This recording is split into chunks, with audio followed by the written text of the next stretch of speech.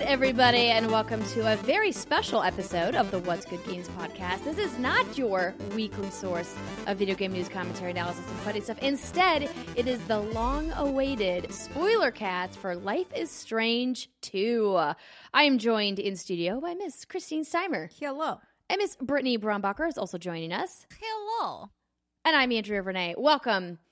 I am very excited to finally talk to you ladies about all of these decisions. So we made the call last year after kind of going back and forth about when we were going to do the spoiler cast to just wait until all 5 episodes were completed. And I'm glad that we did, because now we can talk about it all at once. And we even have a very special interview with Michelle and Jean-Luc for the DONTNOD team. We're going to sprinkle in some stuff from them as well. So we hope that you guys enjoy. Obviously, this is a spoiler cast. I don't think I need to say it's going to be filled with spoilers. So if you haven't finished all 5 episodes, I highly recommend you do that first. Or if you're like, yo, I'm never going to get there, just know we're not holding anything back. Okay. So now that that's out of the way, both Brittany and I kind of put little synopses. I think that's what it is. I have no idea. Together about each of the 5 episodes, because we can't go into every single decision that's made across all 5 episodes, because we'd be here forever. Yes. And some of them obviously are less impactful than others, but we're going to kind of hit the highlights. So just as a refresher, if you guys haven't played in a while, Life is Strange 2 is a story about a journey of 2 brothers. They are Sean and Daniel Diaz. That starts in Seattle, Washington, and ends up in... Well, I guess it ends up where it ends up, depending on which ending you get. Question mark. Well, it's intended to end up in Puerto Lobos. Sort of. At least in that area is where... Mexico is where they're trying to get to. Or 6 feet under, or, in prison. It's great. Yeah. There's a lot of options this time around to decide like how your ending is going to go, because the first one really had like 2 endings, and that was it. Yeah, it was very, are you going to, flip the lever this way or that way? I was like, clearly I feel like it should be one way, but apparently not. Well, how you flip that lever actually dictates what happens in some things in episode 5, which we'll get to. So let's start, shall we? Yes. With episode 1, Roads. Uno. Wait. I just said Uno. Uno? Episode Uno. Well, that works too. So we... start out in Seattle. We get to meet Sean and Daniel in their home with their father, Esteban. And this kind of sets the stage for the relationship with Sean and Daniel that's going to follow. There is an altercation with a neighbor boy outside where there is a little incident of bullying. Big brother Sean comes to Daniel's rescue. But then that's where shit kind of goes sideways. So very sideways. Their father comes out to kind of get involved. And then there's a bunch of yelling, and it looks like this boy has been hurt. And then, long story boring, Daniel's powers emerge after his father gets shot by this police officer. And that's when, the story really kind of kicks off. So when you guys first kind of set up the relationship between Sean and Daniel, did you guys set out to be a good big brother? Or were you like, hey, you know what, do what you want, I don't care? I think I played it how I imagined I would be, which is go away.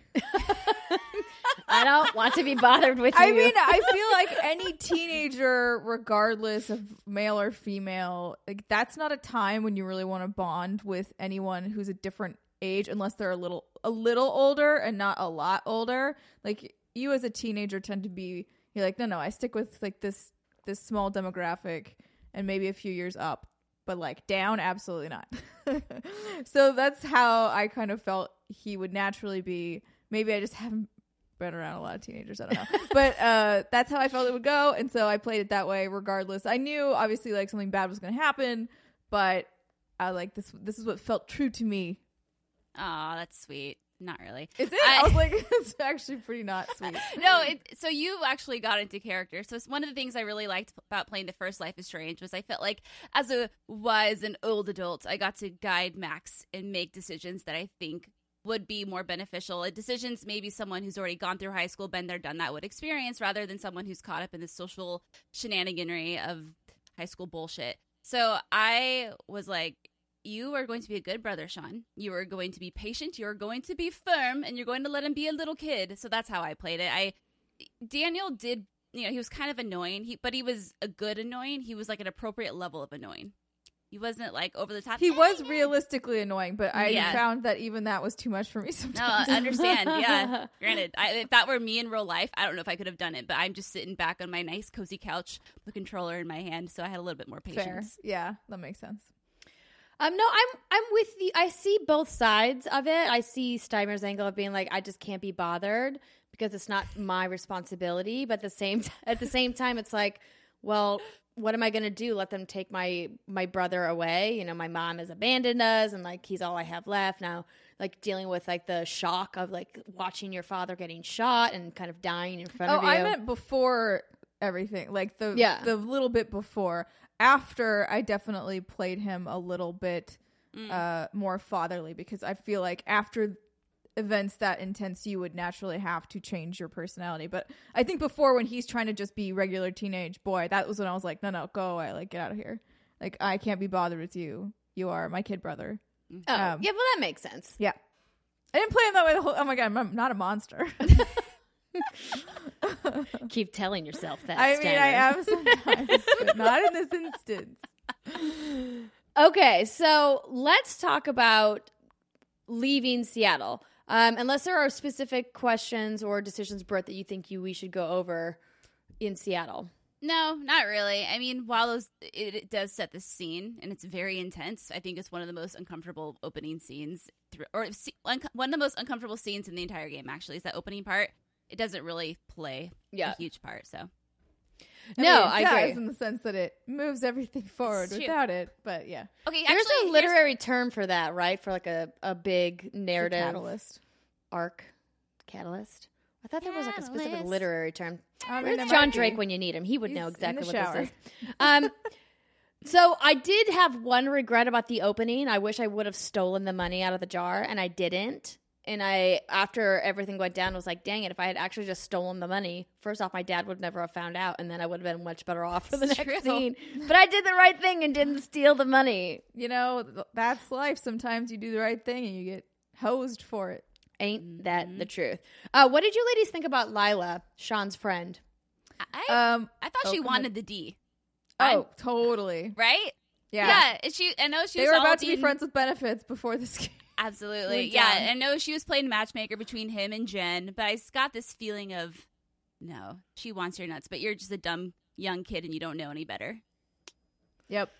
That's how I felt too. I didn't get as much of a connection to her. I didn't end up speaking to her or calling her at any point in the series. But there was like a sense of remorse having to like walk away from literally everything and everyone you know because you have this sense of obligation to protect your family, even though it's not what you want to be doing right now.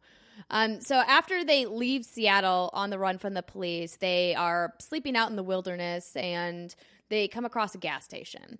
So in this gas station is when they run into Hank and Doris, I believe, who are like a husband and wife team that are running it. And they also run into Brody here as well. So how did you ladies play out your time in the gas station? Did you steal anything? Did you buy anything? Did you get supplies? Did you eat? What happened? I tried to keep him as orderly as possible. So I stole something at the very end of this episode. I think it was this episode. Maybe it was the second one. The camping gear? Remember. The camping gear. Yeah. I stole camping gear. I do not remember exactly when that happened, but at the end, yeah. I'm pretty sure it was at the end when like you already know these are terrible people and like I don't care that I'm stealing this fucking sleeping bag from you. I'm sorry, goodbye. But otherwise, I didn't steal anything before that. I was like, no, I'm going to keep keep things to the book because, again, in my mind, logically, I'm like, if I do get caught by someone, like the last thing I need is more marks on my record. If only of bad things that I have done. So yeah, camping gear at the very end when I was like, man, fuck it. Yeah, you're an asshole. I'm gonna anyway. need to sleep outside anyway. I may as well be comfortable. I don't have the money for this. Yeah. I'm just going. I also didn't steal anything because in my mind, I'm like, well, if I play this right from the very beginning, like Steimer, maybe, they won't get me for theft. Maybe I won't stick out like a sore thumb. Maybe if I don't steal anything, they won't call the cops and maybe I won't get busted. I don't know. All these things are going through my head. So I played it like Steimer did. But I thought Brody at first was a freaking creep. He's sitting in this little gas station on this laptop looking at, I don't know, I guess it turned out to be nudist colony stuff. And then little Daniel like shuffles over and he's like, what are you looking at? Oh, is that dirty stuff? And I was like, oh no, sir. What are you doing? I was worried. I was like, is he going to be a pedophile? How dark are we going here? What are we doing? With Life is Strange Well, I mean, too? after everything that happened in the first Life is Strange, I feel like nothing's too dark because that got really dark. Yeah. So I was with you that I had some like flashbacks of, the creepy professor or whatever from the original. But I'm glad that he turned out to be a good guy. But I felt like I never quite believed that he was going to be good. I kept waiting for the other shoe to drop. Same. Because he ultimately helps the boys escape from the gas station, right? So like they run away and then he like gives them a ride and that's where they meet Mushroom, the puppy. And I was so irritated. That was so irritating to me. He's that like, the dog I took the dog. puppy. And I was like, yeah, because that's what we need. We need another thing, another bit of responsibility right now. Thanks very much. Not only do I have to take care of you, child, now I have to take care of this puppy, which is adorable, sure. But I got enough stress happening right now. I don't need a puppy on top of it. How dare you? I hate you. Don't you listen to me? Kids are stupid. And rant. No, it's true. Daniel had the right response in the beginning. He said, Sean, sorry. He said, we don't need another dog. We don't need a dog. This is a huge responsibility. I was like, yeah, good job. I thought the dog was going to be kind of like a cute little, joke maybe. Like you think you're getting a dog, but you're not. Haha, video games. But oh no. Yeah, no, you get a dog. Oh, you get a dog. Whether you want the dog or not, you get the dog. Yeah. And she's very cute. She is. She's sweet. Mushroom is a weird name, but, that's okay. I think that something that we didn't talk about in addition to, talking a little bit about Hank and Doris and why they were bad is just how, in your face DONTNOD was with tackling the idea of Mexican-American racism, like right away from this first episode. Obviously, the Diaz family is of Mexican heritage. They made that clear in the very beginning. There's a lot of Spanish language moments that happen in all 5 episodes. And they do touch on that racism, that underlying idea that they don't belong here and they're not here despite the fact that they're American citizens quite a few times over this series. Did you ladies think that it was heavy-handed, or did you think that they handled it with the amount of tact that was necessary? I think I was a little, maybe you can speak to this a little bit more, Brittany, but I was surprised to see it so blatant in in Washington State. Like, even if it was sort of Hicksville, I feel like Washington in general is a bit more liberal in the way that they think. So I was surprised to see it so early on. Not necessarily with the cops, because cops can be really dumb. but like with people out, this was still, I think, technically Washington, or if it wasn't, it was Oregon. Like, it's still kind of out there. I don't know. I was surprised to see it there. I wasn't surprised to see it in general because I do think that it very much exists and is prominent. I just tend to think of it in other areas more. Yeah, I'm with you. As much as you're right. Washington is very liberal, but definitely, there are some pockets of some. I think of that as more Eastern. Sorry if you're. No, you're right. You're right. More Eastern, but also more like south too of like Seattle, like where the kids may have been. Because I think by that point they've been walking for 2 days or so. So there are some like areas where I'm thinking like, well, maybe they could be here. But the reality is there's just assholes everywhere, right? That's true. And Hank, at first, I was like, okay, like, you know what these kids are being hunted for. Apparently they killed a police officer. So of course you're going to lock them up. But then when he was like, well, maybe I should call ICE and see if you're legal or something like that. I was like, sir. Sir, excuse me. Sir. Excuse me. You don't need to do that. And as far as like the tact goes, I guess it's hard for me to speak to that because I think it's tacky as hell, obviously, but I've never experienced anything like that before in my life. So it was interesting. I think I meant to pull an email. This is my bad for not getting it, from someone who was Mexican American, and they were talking about this, but they sent it like a year ago, right when this first episode came out. So I think it's buried in my email. So my bad. That's all right. If you can find it by the end of the Spoilercast, great. If you can't, don't sweat it. Okay. So let's kind of get to the end of episode 1 and move on to episode 2. So, and Brittany, in this doc that you pulled with all of these questions and kind of the percentages, I think the one to me that is obviously the stands out as like the biggest difference is Daniel and lies. Yeah. This idea that you promised Daniel you won't lie to him again, or you said you'll try to be honest. Yeah, so you're outside. Sean is outside, and he comes back inside the hotel room. This is after Brody's helped set you up. And Daniel sees on the news their dad dead. You know, it's the news story. And he's like, Dad's dead, and everything's swirling around him. And then they have this emotional moment, and they have a conversation, and Daniel's like, yo, dog, yo, big brother, please don't lie to me again. And then it's that moment. Do you promise not to lie, or do you say you're trying not to lie again? I assume because the breakdown here is 91% that I probably promised him I wouldn't lie again. Even if that was a lie. Yeah, that's the kind of like tough part about some of the dialogue that was written here. It's like a lot of times when you get into these narrative choice adventure games, sometimes there just isn't an option for what you would actually want to say. You just kind of have to pick the thing that is closest. And I think the idea that you're promising him not to lie again is something you say to kids all the time. Oh, yeah. Especially like he's like 8, 9. You're like, yo, dog. Yeah, totally. No, I'm never going to lie to you again. How will you ever know you're Right. 8 or 9? Like, you're not a real person yet. Yeah. I mean, you are. But you're not.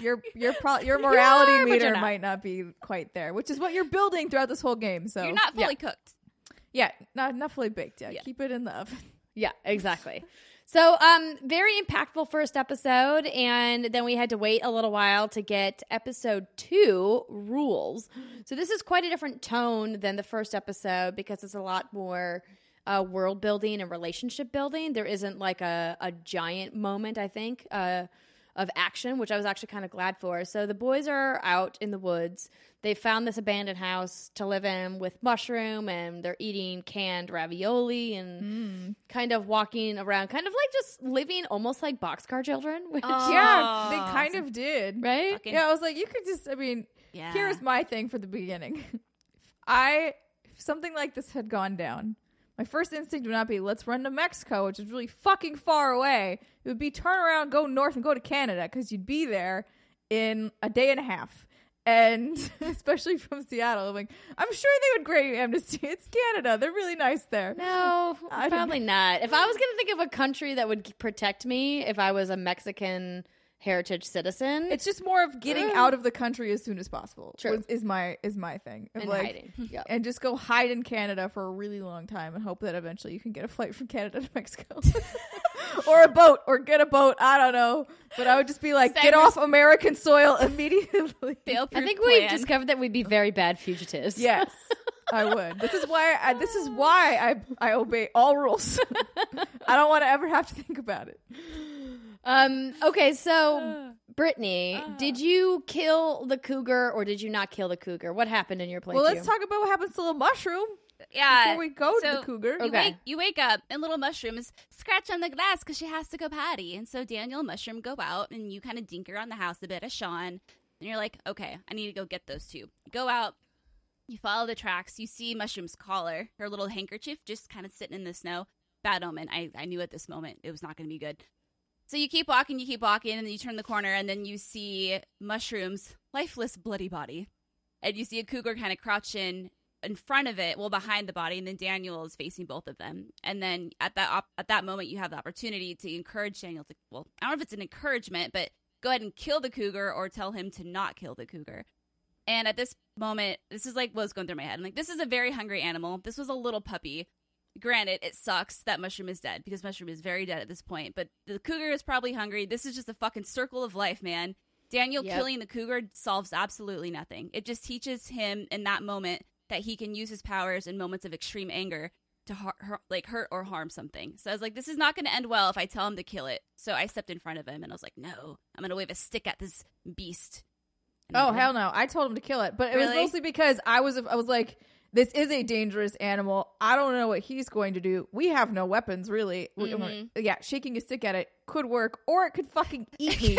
So I was like, you have powers. I mean, it's dangerous. Like, and I'm not somebody who's like violent towards animals usually, but it was more of like, if I'm panicked, if I've seen it's just killed something in front of me, if he and I are the only other things living around that could possibly want to eat, even if, I mean, I wouldn't have like done what he did, but just like fling it maybe, like, you know, just force push it away. How does would he have been kill acceptable. Does he just like crush it? He like snaps its neck. Nice.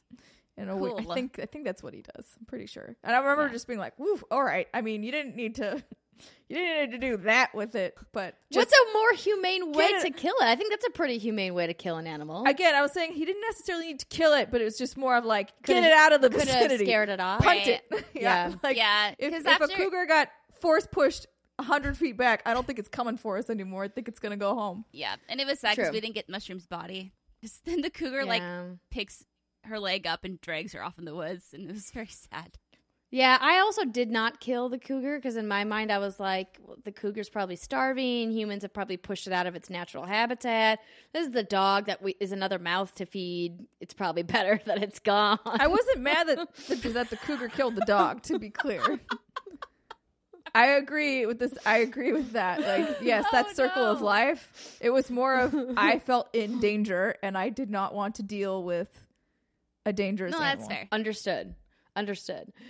Okay, so after that terrifying incident, the boys decide, hey, we're almost out of food. We got to go. Let's try going to see our grandparents and see how it goes. And so, sorry, real quick. Daniel was sick, right? That was also part of the reason for them moving. Okay. Yeah, because Sean was like, yo, dog, you're not getting better. You have this cough. Like, you need some medicine. And it's probably time. It's probably time for us to just, show our face. And so they decide to go visit their grandparents, Stephen and Claire, who are next door neighbors to one Captain Spirit. So we actually briefly meet these two where we meet Claire in The Adventures of Captain Spirit, and then we see them in kind of like the post-credit scenes of Captain Spirit, and so we know that they're going to cross paths and that Chris is part of this universe. And so I'm really glad we had this cool moment where Daniel gets to kind of be a kid again. So they show up at the house, and Stephen and Claire are rightly like, yo, where have you guys been? We saw the news. What's going down? You okay? What's happening? And like, no, we're not. So how did you ladies approach your relationship with the grandparents? Were you open and honest with them? Were you like, let's keep Daniel's power secret? Did you want to get close to them? Oh, I kept everything a secret. I didn't really want to get super close to them because I had a feeling we would need to be moving on. Again, I felt like they stayed everywhere way too long for me, for my comfort level of being a fugitive on the run. I'd be like, no, we gotta go. We don't have time to sit here and talk to you. But since Daniel was sick and whatever, they had a reason to stay. I was like, okay, we're going to be as polite to these people as possible. We're going to follow all of their rules, but we're not going to like hopefully get too comfy here because I know realistically we're not going to stay. Yeah, that was the thing that was always going through the back of my mind is how the is this going to end? Like, how are we going to, I know they like to paint a pretty picture of everyone's all cute and cozy and comfy in their nice bed and cute jammies, but that shit's coming to an end real quick. But yeah, when it came to talking to Steven, I think I lied about his power, and 49% of people confessed to Steven about Daniel's. 51% pretended you didn't know anything. Because I was like you, Sam, like the less people know, the better for our sake and their sake. But yeah, I was a very, very good kid. I did all my laundry. I did all my chores. I picked up when I could. Thanks, friends. I can't remember if I told him about the powers or not. I did use them to save Steven for, like, when the armoire, whatever, falls on him. Yeah, I did too. I was like, just help him. Just do it. But just do it quickly and quietly. Yeah. And then but I can't remember if I lied to him or not. I think, that was also a good way to show Daniel that it's okay to use your power for good reasons like this, as long as it's, discreet. And I think that was a decision that comes into play later on when you're building your little brother. Yeah, absolutely. When you're Lincoln Logs building your little brother. Well, we'll get into the education events in just a little bit, but So I also like kind of kept it a little reserved because I didn't know what to make of Claire and Steven. And I like how they touched on this idea of religion in the home and being in somebody else's home with a religion that's different than yours or something you might not believe in, and like how you would respond, how you would act. Because I think it can sometimes be a really touchy thing if you're at somebody's house and they like all hold hands to say a prayer and you're like, wait, I don't know what this prayer is and I don't know what we're doing, but do I go along with it? Do I not? Do I make a scene? If you're in that situation, do you go along with it or do you not? What's your personal experience? I always go along with it. I'm in their house. I may not know what's going on, but so long as we're not about to do a ritual sacrifice where we're killing someone, I think like what's the harm in holding people's hands and like saying you're grateful for what you have? There's no reason to not, in my opinion, unless you're just being a real stubborn asshole. Like just say it, just go along with it. You don't even need to believe it, but if it makes them feel better, that's the least you can do for them. Yeah. I have the exact same mentality. I'm not religious, but when it came to the game, I was like, okay, yeah, hold hands, make everyone feel good, give Daniel a little morale boost, maybe make him, feel comforted, I guess, for the 30 minutes of comfort he has during this entire fucking game. Yeah, and he should also learn that, again, sometimes you do things because they're important to other people and not necessarily societal niceties, right? Yeah. So I did in the game as well, but normally in person I don't. Full truth. Because I'm just like, I'll sit there quietly and not say anything. But I don't know. There's this part of me that's like, I feel like I'm doing something false. So I just don't. I mean, I would hold their hands. I wouldn't say the prayer probably in real life. I like holding people's hands. I don't mind holding It's a nice gesture. Yeah. I want to complete the circle. I don't want them to feel like circle of life. like there's a weird missing link.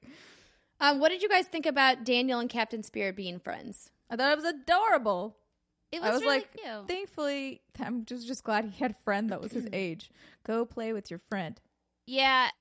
I would be that parent. I'd be like, go. Just go. Go play with your toys. Go do this, do that. But this is I kind of have an issue with the beginning of the game where it's like, why would you run? But I get you're a panicked teenager. Maybe, I don't know.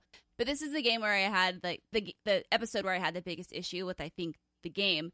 And that was when, everyone's all buddy-buddy. Daniel and Chris are cute. Chris's dad, what's his name? Charles. They're all hanging out. And they're like, hey, we're going to go, and maybe we're going to get into this in a second, but we're going to go to a tree farm. And that was, and I was like, oh, no, you're not. And there's no option to stay home. And I feel like if you're a fugitive on the run, the last thing you do is you go to a tree farm with these people, this friend you just met, where you put your face out in public. Right. Yeah, especially because I feel like, granted, this episode was a while ago when I played it, but I'm pretty sure you had like some sort of agreement with Claire and Steven where it's like, we're going to try like mostly stay in your house or like in the very general vicinity, like backyard. And that's as far as we go. So yeah, for them to just be like, cool, guess we're going to the tree farm. I was like, this is a narrative device because otherwise they would just be, I guess, chilling in their grandparents' home, which also feels false because where else would you look? Of course, people who are related. Like, I think I feel like they would have found out eventually. I think that they did say that the police did come to their house before they got there looking for them. Right. But yeah, I mean, they'd probably come back at some point. So that was just annoying because then, the whole plot played out with, oh, someone saw you at the tree farm and now, the police are at the door. And you're like, well, no, duh. Well, the reason I got caught, and we'll talk about meeting Cassidy at the tree farm in just a second, but the reason I got caught is because I decided to try to call Lila because I didn't call her at the end of the first episode. I never called her back. And I felt bad about it. And so I was like, you know what? I really want to try to get in contact with my friend. But like in hindsight, I should have known that they would have traced the call. You should know better than that. I know. And so if I something like this happens, everyone's dead to you. Yeah, you no internet browsing. I know. Don't sign into Facebook. everybody finds you. I feel though in this day and age, if you're able in like the year 2020, if you're able to find like a public payphone, that's like one of the last places that you can make a phone call that's not true. traceable. Yeah, but even if they can, like they'll know your general vicinity. That's true. To be like, they're in this state, and you're like, shit. Now you know which state I'm in. And real quick, you have a hair loop by your right ear behind your. Yeah, no, it's the microphone. Oh, cord. It looks like a hair loop, and I've been staring at it. Okay. I know it does look like hair. It's literally part of the microphone. I can try to tuck it in. No, it's fine. I mean, it's part of the headset. It was winking at me. But yeah, so the other thing too with this, I know we'll get to the tree farm, but when you first arrive, you have that conversation, or you have the opportunity to have that conversation with Daniel about Chris and the powers that Chris thinks he has, but Daniel's tricking him into thinking he has these powers.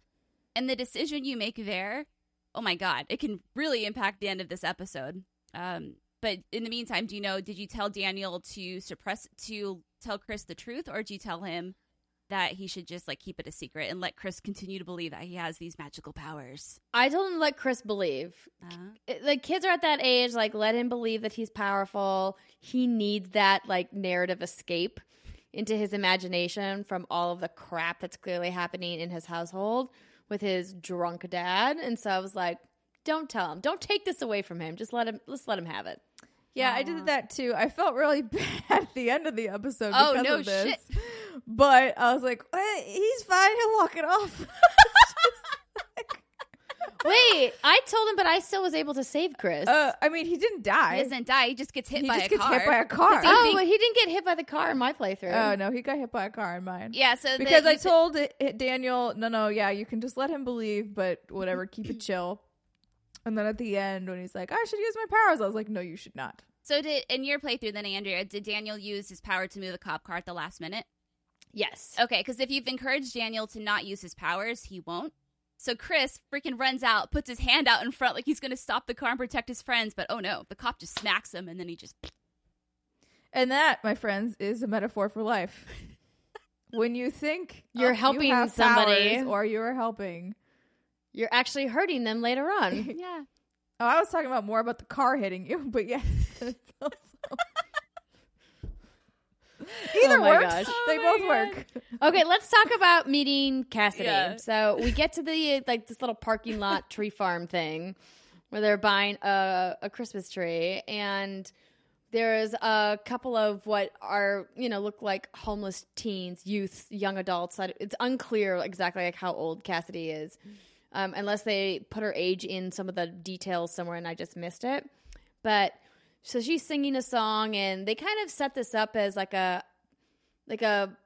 teachable moment about ignoring people who are just kind of on the street. Because I think a lot of times when we go about our lives and we see homeless people or displaced people on the street, just looking for help or looking for conversation, our instinct is to just put your blinders up and be like, I have my own business I need to attend to. I can't stop and help you or keep walking, especially since, there is an epidemic in specific regions with drug use in homeless populations. So I think it's something that DONTNOD did really well, kind of tackling this issue that we haven't really seen explored too much in video games before, this idea of what it means to be homeless and why they're on the street and what their motivation is. And I don't know if we ever really get a clear idea of what Cassidy's life goals are and what she wants to do. And I know that they had some conversations about it, but I thought that it was a really nice moment between Sean and Cassidy in the parking lot. That was unexpected for sure. I also did not expect her character to sound like that when. Oh yeah, the tone of her voice. I don't know why. I just expected it to be younger sounding, I guess. She did have a mature voice, but maybe some shit went down in her life and it made her voice drop a few octaves. I don't know. Is that how it works? No, it's not. But maybe it could. I'm no scientist. Yeah, so before I played episode 2, I had seen snippets from episodes 3 and 4. So when I saw Cass in the tree farm, I was like, oh, I know you're going to be a big deal. So I made sure to pay attention to her when I saw her. But I don't know if I would have, because maybe my blinders would have been put on. I would have been like, okay, she's just trying to get a few bucks and then go about my business, not buying Christmas presents for people. Because did you guys buy Christmas presents for anyone? I did. I bought one thing for Daniel. Oh. Yeah. I bought the Christmas presents and I sat and talked with her, but mostly because I really liked her song. Yeah. I thought it was very pretty. And I was like, he would definitely think she's very pretty too. So let's give him a little bit of excitement.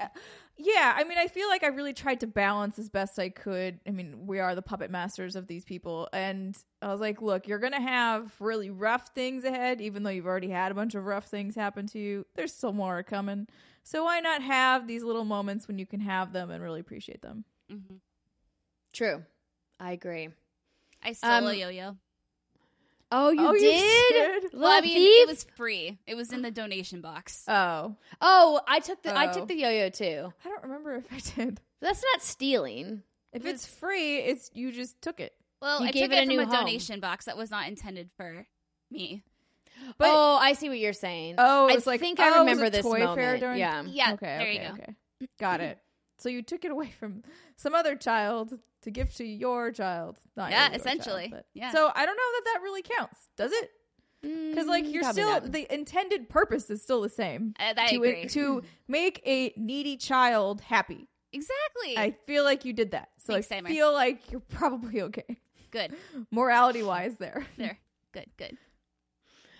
So that kind of brings us, since we already talked about Chris and the police officer, it kind of brings us to the end of episode 2.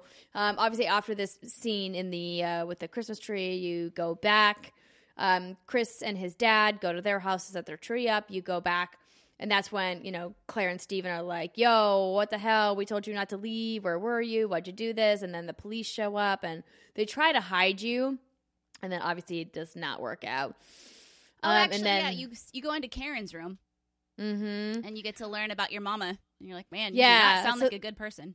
that was like a whole thing because I stayed true and did not want to break into Karen's room, but the game kind of forces your hand at the very end of the episode. And then you get to like see Karen's room and kind of figure out a little bit about who Karen is, because your mom has barely been a mystery, and like even up to this point we don't really know what Karen's motivations are. We don't learn those until episode 4.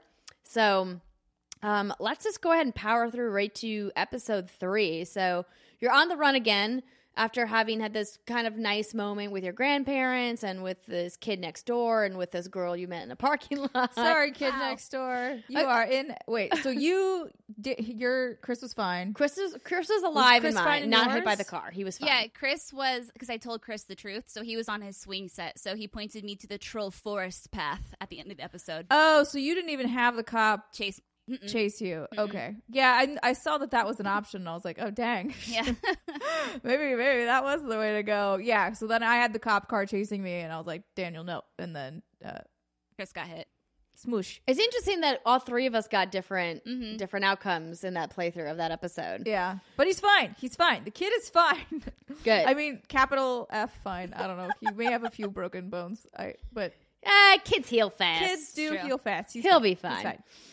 So episode 3 is called Wastelands, and this is quite a bit of a shift tonally in what's happening, because I think it gets a lot more serious because now they're on their own. They're in this pot farm, and it was interesting because I believe I spoke to Michelle and Jean-Luc about this, because when they originally wrote the script, marijuana was still only approved for sale for medical uses in the state of California, but once this episode was released, it had been legalized for recreational use, thus kind of making these illegal pot farms moot in a sense. And it's really changed the dynamic of commercial growing of marijuana in Northern California.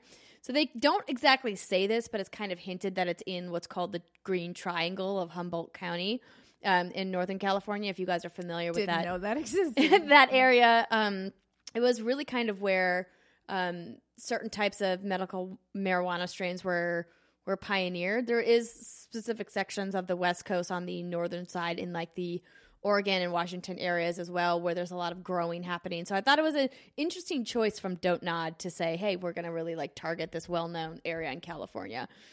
So we've come across them. They're sitting around this campfire, and they kind of like it kicks off the episode. Brett, do you want to recap this one? No. And I say that. I look at she's like, no. I Okay. say No, thank you. So we're sitting around this campfire, and we see Cassidy. Obviously, she was kind of the link. So we catch up to Cassidy and Finn, who was the guy that she was with in episode 2. And they're on this farm that belongs to this guy, Big Joe. And so Big Joe's kind of like the foreman. He runs the ship, and he pays all these people. I thought Big Joe didn't own it. I thought he was just like the muscle. Doesn't the other guy own it? Yeah, he's the muscle. So what's the name Who of the guy? owns it? I don't know. I forget the name of the owner, but he's the guy at the very end of the episode. Okay. So that's my bad for getting that wrong. I'll just double check the other notes. So we kind of get this different dynamic because now it kind of feels like it's a Northern California commune where there's just a bunch of young people or middle-aged people who are like, I want to get off the grid. I just want to live without responsibilities, and I'm just going to work for food and work for a little bit of money that will help me keep clothes on my back and keep my stomach full and a roof over my head, whether it's a tent or whether it's like a trailer or whatever they're living in. And it was an interesting, I think, look at motivations for life and kind of ambitions, and kind of taking this idea that you're supposed to do this certain path. Like, you're supposed to go to school, and then you're supposed to go to college, you're supposed to get a job, you're supposed to start a family, right? Like, this idea that society says you have to do X, Y, and Z in your life. And these people kind of threw that out the window to be like, I'm just going to like live out here in the middle of the woods and do nothing. Yeah. Honestly, could you do it? Could you do it, Steimer? For a limited amount of time, sure. But the problem that would get me is I like indoor plumbing too much. Yeah. Like, that's the thing where I could do like glamping or whatever, like a tiny house in the middle of the woods. That's what I could do. I couldn't do what they do in this episode where they're basically sleeping in a tent. The bathroom is just like a bucket on the ground, and the other bathroom, the shower, is a bucket above you of water. And I'm like, okay, I get it. And I could if I needed to, because of course you can pretty much do anything if you are in a bind. But it's not how I would choose to live for an extended period of time if I had the options. I'm down to camp for a few days, but yeah, I'd prefer not to. Anyway, the guy's name is Meryl. Meryl. Okay, thank you. So my notes kind of start where everyone's sitting around the campfire. It's the day before payday, and everyone's kind of passing around the booze. What? Oh no, I was just gonna say. So I went in like the first night when they're all drinking whatever, and you wake up in your tent before that, and it's like he has like $1,000, and I was like, you can go. Like, sure, it's not. You may not have the greatest, most cushy trip down to Mexico, but like pretty sure you can make it to Mexico. You could get a bus. Like, you can, I mean, granted, a bus would not be, you need to cover your face, and then you could get a bus. Yeah. But I'm like, you have the money. I don't know what you're waiting for. Child, go. Payday, baby. I think they just kept, I would imagine it's more of the comfort, getting kind of stuck in a rut in a sense, or not even a rut, but just like routine. This is a routine, and I know how to do it, and I can just keep saying that we're saving and going to go. But really, I'm writing this out as long as possible because I know what is actually out in real world land, and I prefer to stay over here in the woods in somewhat of a fantasy land. Again, yeah, their little comfort coziness. You know, it all has to come to an end real quick. So anywho, yeah, you're all sitting around the campfire, and then they're passing around. I think it's just alcohol. It's just beer, I think. It's just beer. And you have the opportunity to drink it or to pass on it. And then shortly after, to go to sleep with Daniel or to stay up late and let Daniel go get escorted by Finn to his tent. Do you remember what you ladies did? Yes. I was sober. I played Daniel I got drunk. Fairly straight edge. Obviously. Because I just felt like if number one, again, I'm a fugitive. Who knows at what point the cops are about to raid this pot farm and would discover me and my brother. I need to be alert at all times. I do not have time for the drunkenness. And then I went to bed with Daniel because he had mentioned already, like, you're always hanging out with everybody else. And I was like, all right, whatever. We can go to sleep now. It's fine. Yeah. No, I did the same thing too. Because then when you go to sleep with Daniel, and I remained sober, which was very hard. He talks about his anger, right? And you get to have kind of that heart-to-heart combo with him. And throughout this episode, you can tell he's really kind of looking up to Finn. Finn is like the cool guy. Yeah. And poor Sean's like, man, I just want some credit. But hey, that's kids for you, right? It really is. Yeah. I think I went to sleep with Daniel because I was just like feeling like the big brother love. But I definitely got drunk around the campfire. But I also didn't want. I knew Daniel would be like, "If you're doing it, then I can do it." And I'd be like, "I don't need a drunk, super powered kid running around. That's like the last thing I need." No, agreed. So that kind of leads us into the kind of the meat and the action of this episode.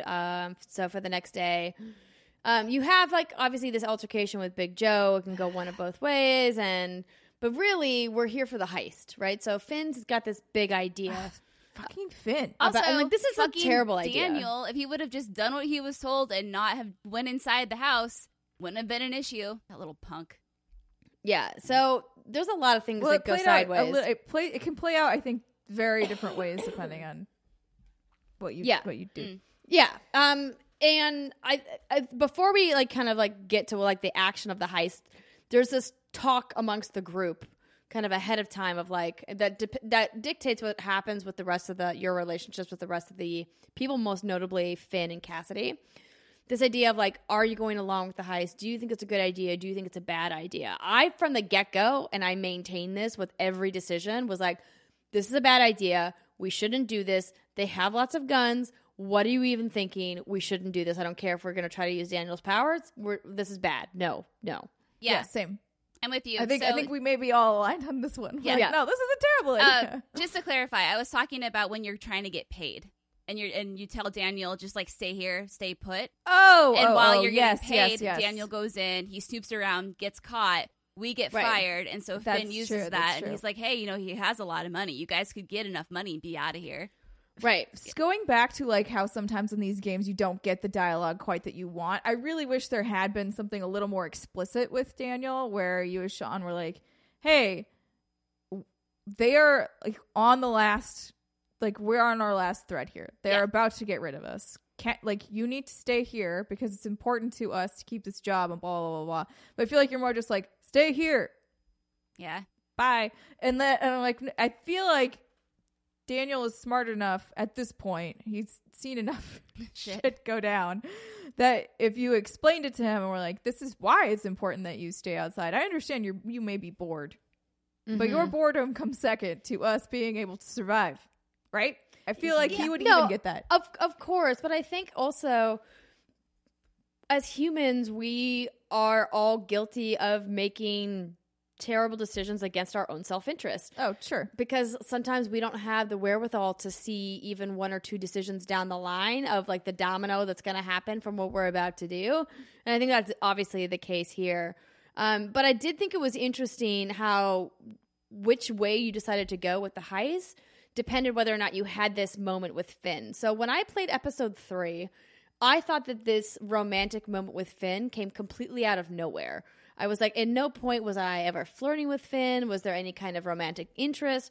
And I thought maybe it's just because I didn't make certain decisions along the way. Did you guys get options that were making you lean towards having any kind of flirtation or feelings for Finn?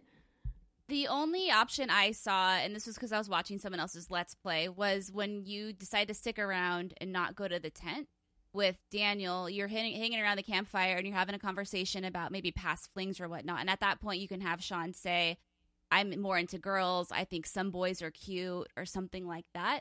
But that was the only conversation I saw.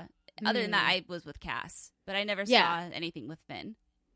Yeah, I didn't even realize there was even an option until I saw at the end of the episode, and it was like, you kissed Finn, you didn't kiss Finn, and I was like, huh? You didn't know that was even an option. Yeah, same. But it's okay though, because I actually really liked the moment that Cassidy and Sean had. So totally, yeah. So did you get a tattoo? Did you pick the tattoo, or did she pick the tattoo? I picked got a tattoo. It's a wolf. Yeah, same. I got the wolf too. Yeah, we're all pretty basic. The sex scene with Cass is also really funny too. Oh yeah, that midnight swim. Whoop whoop. But here's what I think is hilarious. I'm like, you can have. I mean, I don't think they're using. Maybe they did. I don't remember if they talked about using. He had that condom in his bag true, from the last episode. But yeah, so like sexy naked, I'm freezing to death swim. I feel like I wouldn't be in the mood after that, but maybe I would. I don't know. Have you never gone skinny dipping? Once, and it was really cold, and like it's not fun. You don't like walk out like it's a hot tub, right? You're not like, oh my god, I feel so loose and warm. Exactly. You're like, I am shaking because I'm so cold. What a great excuse to get very close to somebody. That person better be fire. Like, because otherwise, it's not gonna work because you're chilled to the bone. Anyway, no, it's really cute. And then when you're done, he's like, I'm sorry that I'm sucked. sorry. Yeah. But I was more like, there's no universe in which I'm having sex in this tent. Oh. When everyone is right there. Like, all of them. Oh, so you didn't hook up? No, we did. Okay. But I'm saying for me. Oh. Real life. For Sean, whatever. Sean, go ahead, try. Again, get your knocks where you can get them, because you're not going to get them later. But for me in real life, I'd be like, absolutely not. We are not doing this when I know everyone can hear me. Oh. Well. You know, maybe you should Different be more strokes of for an open different spirit. folks, I guess. Brittany and I are like, we would do it. Yeah. We hook up in the tent. Remind me to never go camping with all of you. We'll only go glamping. We'll each have our own room. Great. It'll be fine. Nice. Okay, so we had this nice moment, and we kind of like, it was nice to see Sean like be able to take a step back and be like, hey, like have a moment of connection with somebody, because he's clearly had so much stress put on him, kind of thrust on him unexpectedly after, you know, the death of his father and everything that's happening with Daniel. But then, you know, you kind of come out of this like dreamy-eyed moment to find out that, oh shit, Daniel is now off with Finn and they're going to go through with the heist, even though you very clearly were like, no. Yep. And then you've got to go 'Cause I'm try to stop it. So you get into Meryl's, they break into Meryl's house, and then you kind of meet up with them. And then this is when it all goes bad. So did you take the gun or not take the gun? No. That wasn't even an option. Yeah, it wasn't an option for me either.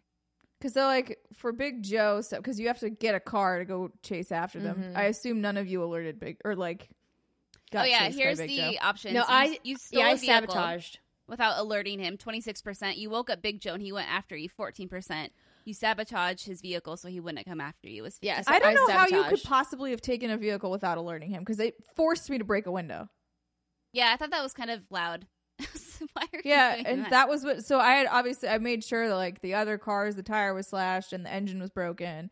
But then I was like, the only way that I can think to get into this car, because I've looked everywhere and tried to find a quiet way, is breaking this window. So I'm like, I'm curious as to what the without alerting him at all is, because the minute you break the window, he's alert. Maybe it has something to do with how your conversations with Big Joe go in the beginning of the episode. Oh, I didn't alert him, Maybe. but I sabotaged the car. Is that what you did too? No, I sabotaged it. She said she broke in but didn't alert him. No. I'm saying that the fact that it's possible was confusing to me. Oh, I got it. To Okay. steal the car? I sabotaged Yeah. the car, his car, so he could not chase after us. But he did get alerted when I took the other car, because I had to smash the window to get into that car. So I was saying to not alert him at all seems impossible. I think you because can breaking climb that in the window- back of the truck and open the back window, and you can get in. You unlock it that way. There you go. Okay, There we go. that would be smarter. It's okay. Next time. So we get to the end of the episode where the action's kind of at its peak, and now, excuse me, you have this big decision to make about Daniel and using his power, because it's going to dictate what happens at the end of the episode. What did you do? I'm trying to. I think I was like, "Yo, dog, just go along with it." But then I think if you do that, Meryl ultimately shoots him anyway, and then he lashes out. But I didn't instruct him. I can't remember. I did not instruct him to do anything, even when it looked like he had a gun on Finn. Part of me was like, "Dear Daniel, life choices have consequences. Sometimes they're mortal." And I wasn't totally sure. I was like, he probably not gonna. Maybe he's gonna like knock him with the back of the gun and like knock him out. It was kind of how I thought he might do it. But no, he's point blank with the shotgun. Ow. So Finn's definitely dead in my playthrough, Oh, wow. and then Daniel like freaks out. Obviously, Only which, 2% of people got Finn was shot dead and Daniel lashed out at Sean. Is that well, what you I did. That was me. Wow. I was one of those 2%. did Daniel lash out at Sean? Yes. Oh wow. He was well, yeah, he basically was like, "This is all your fault." And it's because you're with her and she's she's poison. And so he just like super saiyans you, and then you're knocked out. Cassidy's knocked out and injured. Lovely. And Finn is dead. And Meryl's also KO'd. He's not dead, but he's out for the count. Yeah, in my playthrough, everybody was down for the count, but nobody was dead. Same.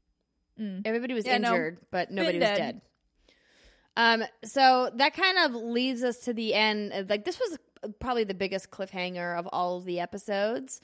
This idea that you kind of leave with this shot of Sean with this like glass in his eye, and you don't know what's going to happen with Daniel.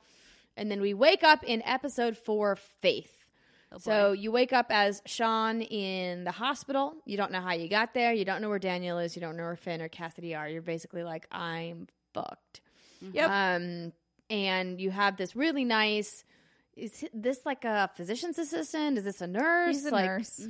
And so he's helping you. His name is Joey, right? Yes, that's Joey. And he seems like a cool dude that's like, yeah, he was nice. on your side, but also like, dude, don't get me in trouble. This is my job. I need my job. Please don't do this to me. So we also meet Agent Flores, who is this officer who is following you, trying to get you to admit that you did something wrong and be like, Do not like her. yeah, Dislike button. yeah. Oh, Obviously. I thought you said, dude, I like her. And I was like, Oh, what? do not do like not. her. Do not like her. So how did you play your relationship with Joey, Britt? I was cool. He liked me. Yeah, I mean, I was a good kid, hospitalized, missing an eye. When it came down to having to escape, I didn't turn on him like some people did. I chose not to go that route. But yeah, I mean, and I like how he brings you your sketchbook. It's like, yeah. Like, at first, I thought he was going to help us escape. I was like, oh, are you really I thought doing so this? too. But I'm glad that he was like, yo, dog, you're a fugitive and this is my job and I don't know you. You seem cool, but I can't help you. But I do want to take a quick aside to talk about the sketchbook. I'm glad you brought that up. So this is kind of like the alternate to Max's taking Polaroids in The First Life is Strange. So now you have the sketchbook. Did it take anybody else like at a crazy amount of time to learn how to do the sketch mechanic? No. I felt like I kept drawing and I didn't realize you could go back up and take more detail. Oh, And no, so I kept drawing. I'm like, why does drawing suck so bad? I'm terrible at this. I should just stop. I did not have that issue. Well, what fine. did irritate me though was I feel like I wish they would have recorded more VO lines for him because he says the same thing every time when you're like going, oh, maybe I can get more. I'm like, yeah, I get it. Yeah. Like, stop. Just maybe let it be quiet time when I'm sketching. No one needs to say anything. Maybe the first couple times you do it, or even like the first sketch of each episode, and then turn it off. Do not talk to me again about the sketches. Well, some people, Steimer, didn't know how to do the sketch mechanic, and they needed the guidance. Again, that's why I said you can do it on the first one of every episode, because these episodes were very far apart, so I totally understand forgetting and being like, wait, how do I do this? Yeah. I also just felt like that sketch mechanic didn't really add that much world building to the overall narrative, and I just kind of found it a waste of time. I thought it was interesting, only because, he's still practicing. It's like his one constant, the thing that he can keep with him as normalcy from his previous life throughout his life on the run, and then after this episode, it's a thing like he has to relearn how to do because his eye is gone, and therefore all of his perspectives are off. And like, will he ever actually be able to draw the same way he was before? And this is yet another thing that's sort of taken away from him. And that's how I felt about it. Yeah. Okay. So I was in the minority. That's fine. So did you tell Agent Flores that the robbery was Finn's idea or your idea? It was. Yes. Fuck Finn. Yeah, same. I was like, I very much was angry at Finn. I was like, this is 100% his fault. I didn't felt any allegiance to him, to him whatsoever. No. Yeah, I don't know. Yeah. Okay, so how did you escape the hospital? Did you hurt Did you hurt hurt Joey? nobody. Did you hurt the guard? Or did you not hurt anybody? I hurt no one. I almost hurt the guard, but then if I would have made one more I decision. attacked the guard. You did? Yeah, I attacked him. You Felt did. bad. Didn't try to, didn't want to, but then I like screwed up one of the hiding things in the bathroom, and then he caught me, and I was just like, well, Hiding. here we go. No, so it took me a while. I was like, how do I get into the bathroom? I don't know why it took me so long to figure out how to get into the bathroom because it was dark in there, and I got turned around. I closed the curtain. I don't know. And then You were eventually lost. I was lost. I was lost in a 10-foot hospital room. Couldn't figure it out. But no, because like you can kind of get the door a little open, but then he's like, I need more force. I'm like, okay, we need force. Let's go get some force. I brought Joey in, and he was like, yo, I can't help you. And I was like, fair enough, go about your business.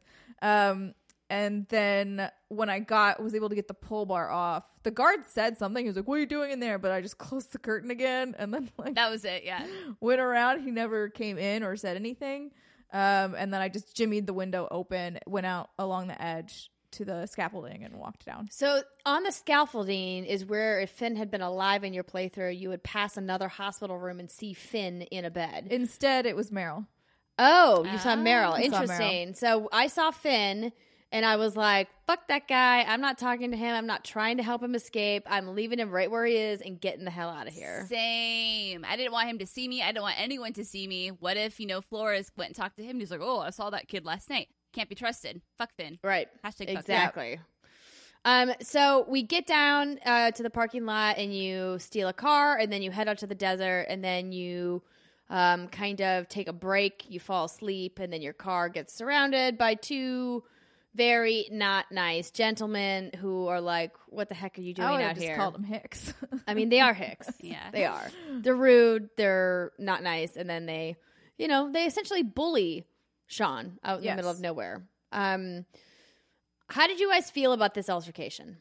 It was I hated very it. uncomfortable. I hated every minute of it. Yeah. And I can't imagine living through something like it, even though I know it happens all the time. Yeah. And this is one of those most uncomfortable moments that I wanted to talk about during our What's Good Game Awards. Because it sucked. And as badly as I wanted to fight back and punch and do all of that stuff, I just thought, don't get more of a reaction if you can try to help it. And just sing the damn song and remember what's at stake here. And that's what I did. But it was really hard to do that. I was not asked to sing a song. But I also very similarly played it very cool, did everything else that they told me to do. I didn't fight for the toy. I was like, these people, I don't know if they have a gun. I don't know if they have called anybody, if there are more people coming. I know nothing. I also know that I have an eye that is very injured. So even if I try to throw a punch here, what good is it going to do me? I probably will miss. And even if I don't miss, I take one out and the other tackles me. So like there's no winning in this situation. Right. From, when you're trying to assess all of the possibilities. And so they basically asked me to say several Spanish phrases. And I did. I actually, I translated. It was like really uncomfortable. And it was like, how do you say this isn't my country? And how do you say something else? And like you could say something wrong in Spanish, but I was like, I'm not going to play with you. Right. Yeah. I'll tell you what you want to hear in the hopes that you let me go. It's essentially like playing dead. Yeah. As an animal, kind of. You're like, all right, I'm here. Not that exciting. I got no fight in me. If I have no fight in me, maybe you'll leave me alone. And that's kind of how it worked. So. Yeah. I think I had like a minor altercation with them, so I ended up singing the song, but I came out of it with the car and what was the song? Kind of like it was like this Spanish song that I am not familiar with. Same. Just full stop. Don't know what this song is. Okay. I was curious because I didn't have it. I can play it for you afterwards to see if you recognize it. So now you're kind of like up Schitt's Creek. Your car won't start. You're like, well, I better get to walking. And then you kind of have this moment of, you're like seeing things in the desert. And so you stop to take a little rest underneath the billboard. And then a trucker comes along. Yeah. I couldn't get into that truck fast enough. Same. I was like, I don't care. I'm getting in. I literally was just like, you know what? This could be a bad idea, but I also will die out here in the desert if I don't get out of it. So we're just going to hope to God this is a nice trucker man and not a creepy trucker man. And they gave you a sandwich. And he was a nice trucker man. I'm glad. I do like that they sort of turn stereotypes on their heads like that. Because usually it's like trucker, danger, danger, Will Robinson. And instead it was like, no, I'm going to give you a sandwich and some water and you can take a nap while I drive you to where you need to go. And I was like, fantastic. There was a split second of me though where I was like, I should just walk. Because I was scared more of just having anybody having seen me. But then that's also why I was like, I would not walk this close to the road. I would be walking further into the desert. Just because you don't want people like, who's this kid hitchhiking? Oh, he's missing an eye. Oh, wait, I think I remember a report about, because now you are so identifiable. Yeah. Identifiable. Oh. Good job, baby girl. That I just felt like you would need to stay so much further away from other human beings as possible. Yeah. That's true. That's a good point. I was just thinking about, like you, I was just thinking about survival. So we get from our trucker ride or from your walk into the town of Haven Point, right? And so this is where we decide. What? No, is that wrong? Oh no! I'm just shaking my. I hate that place. Your head at what happens at Haven Point. Yeah. So we get to this town, and this is kind of where you get to reconcile with Karen, where you get to meet her. And I can't remember exactly like how they meet. So Jacob, okay. In your sketchbook, Jacob writes in there, Daniel is here because it's Jacob's old cult family thing. Oh, yes. So Jacob, of course, as a reminder, is one of the guys that was at the tree farm. Right. So you get inside. At first, they welcome you with open arms, of course. And they're using Daniel as their little miracle worker, right? And you are like, Daniel, yo, it's me. Let's get the hell out of here. But Lisbeth has obviously manipulated the shit out of this kid. And Daniel's like, no, this is my family now. And then Sean gets thrown out of the church. And he's trying to fight back. Karen's like, nah, come with me. We'll work this out. And then he's like, whoa, Mom. And then that's it. Just like that. Yeah. Yes. Because, she's a surprise entrance after getting kicked out because they were like, oh, crap. The brother came back. What do you guys think about Karen when you meet her? I mean, I was unsure of her, but at the same time, at this point, you kind of can't turn away help. Exactly. Yeah. Still pissed. Still because you don't know anything about her, right? Except for what Daniel or what Sean has narrated. But I was like, yeah, you're an adult. You probably have money of some amount. Maybe you can help. This is your kid too. Yeah. She didn't disappoint.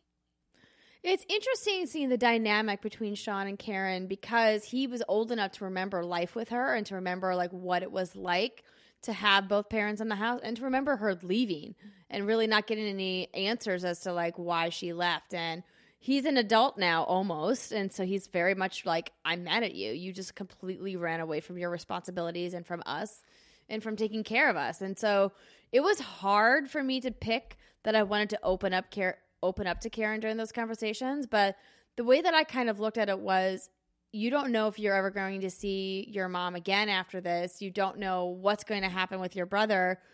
This is your family. It's your one opportunity to say, hey, I can either just hold a grudge and be mad at you, or I can take this time to be what the fuck? Let's talk. Yeah. I think it's always healthy to open up versus clamming up. And also, even if all that's doing is giving you a little bit of sense of closure and you're like, you know what? I've decided based on these conversations, I will go on hating you and whatever, forever and ever. Like you said, you don't know if you're going to see her again. So, I mean, if this happened in real life, I do think, yes, talk to the person that you are estranged with. Because then you can at least make a more informed decision. Right. You won't have the what ifs. What I appreciated about her, too, is she was very open and honest. You can tell she wasn't trying to sugarcoat anything. She was like, I loved you guys, but I needed my sense of freedom. And while that's bullshit, if you have 2 children and you just I'm going to peace out one day and leave all of you in the dust, fucked up. But at least, she's not trying to make it up. She's just telling him this is what it was, which gives Sean the ability to just accept it and, like you said, make peace or continue to hold that grudge. And she was a fascinating character. Yeah, I think that I liked how we got to know her even better in episode 5. But I think, when you kind of first meet her here, the sense that I got was they were trying to convey her overwhelming urge to protect and care for her children, knowing full well that their father was gone and that they didn't have anybody, and she had to put her own selfish, desires aside to be like, hey, they're alone. They need somebody to help them.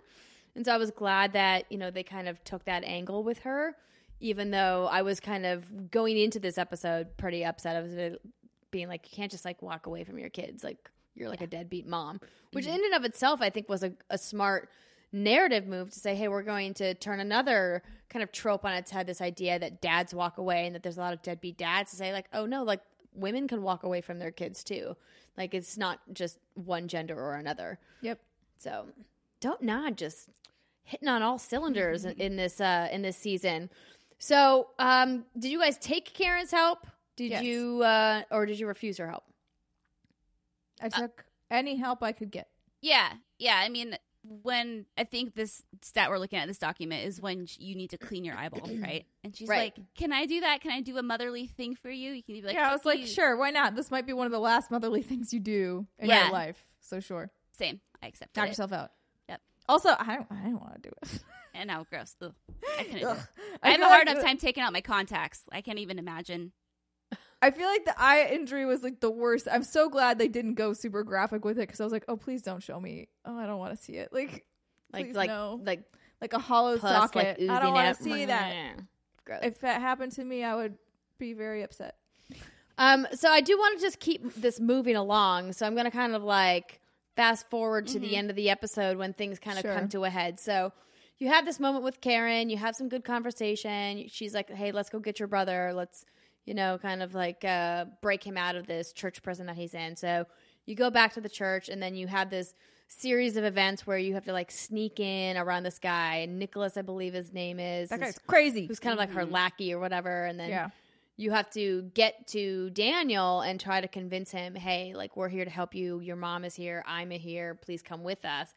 And then you get into this power struggle with this woman, Elizabeth, who is like the head of this flock, who is very much a crazy religious fanatic. And then you kind of have this moment of conflict at the end with Daniel of like, does Daniel hurt Elizabeth or hurt Nicholas? Does she get shot? Does the church light on fire? Kind of, where were you guys at the end of your episode? Does the church not catch fire in some of them? I think it always catches fire. I think it always catches fire because it's the initial when you're in there and Daniel's like, you're blur, and then he does a little poof, and then like the candles fall over, and then she tries to blame it on you, which is bullshit. Elizabeth is like, this is your fault. I'm like, it's because you didn't train Daniel well enough, and he oopsied and knocked the candles over. This whole scene was really difficult for me on a couple of levels. One, unfortunately, there was a bit of a bug, and like Sean had a walkie-talkie embedded in his hand the entire time, like vertically through it. Oh no! And so that part, I was like, "Damn it! This is like a really emotionally impactful scene. I wish this wasn't happening." But that aside, so basically, you kind of keep getting knocked down and you keep getting up, and your mom is sort of there encouraging you, but in a way I'm like, you're just watching your kid get the shit beat out of him, and that feels a little bit weird to me. It feels like she should have taken a punch maybe at some point or helped him more Rocky Balboa. So I don't know, like clean the I think the whole act was symbolic maybe. I think maybe that's why. I mean, I agree with you. It's like you want to step in, but I think if she were getting punched, would Daniel care? I don't know, but at least he would see that, like, hey, this family is sticking together, and she took a punch for Sean and like Daniel's still over there with these two people who are physically hurting his actual family, and he's not doing anything about it. Right. I don't know. I think it would have worked. Is all I'm saying. Well, maybe she didn't need to take all the punches. I'm just saying, Karen means nothing at this point. She's just some blonde lady, right? But right. Yeah. But I even think Daniel at that point would, even if she was nobody, doesn't like seeing people get hurt in general. So watching someone, like the fact that these people who are supposedly nice and kind are doing these things to hurt other people, especially people as far as Daniel knows are completely innocent and have done nothing. Yeah. Are just bystanders. I think that would have been even more powerful personally.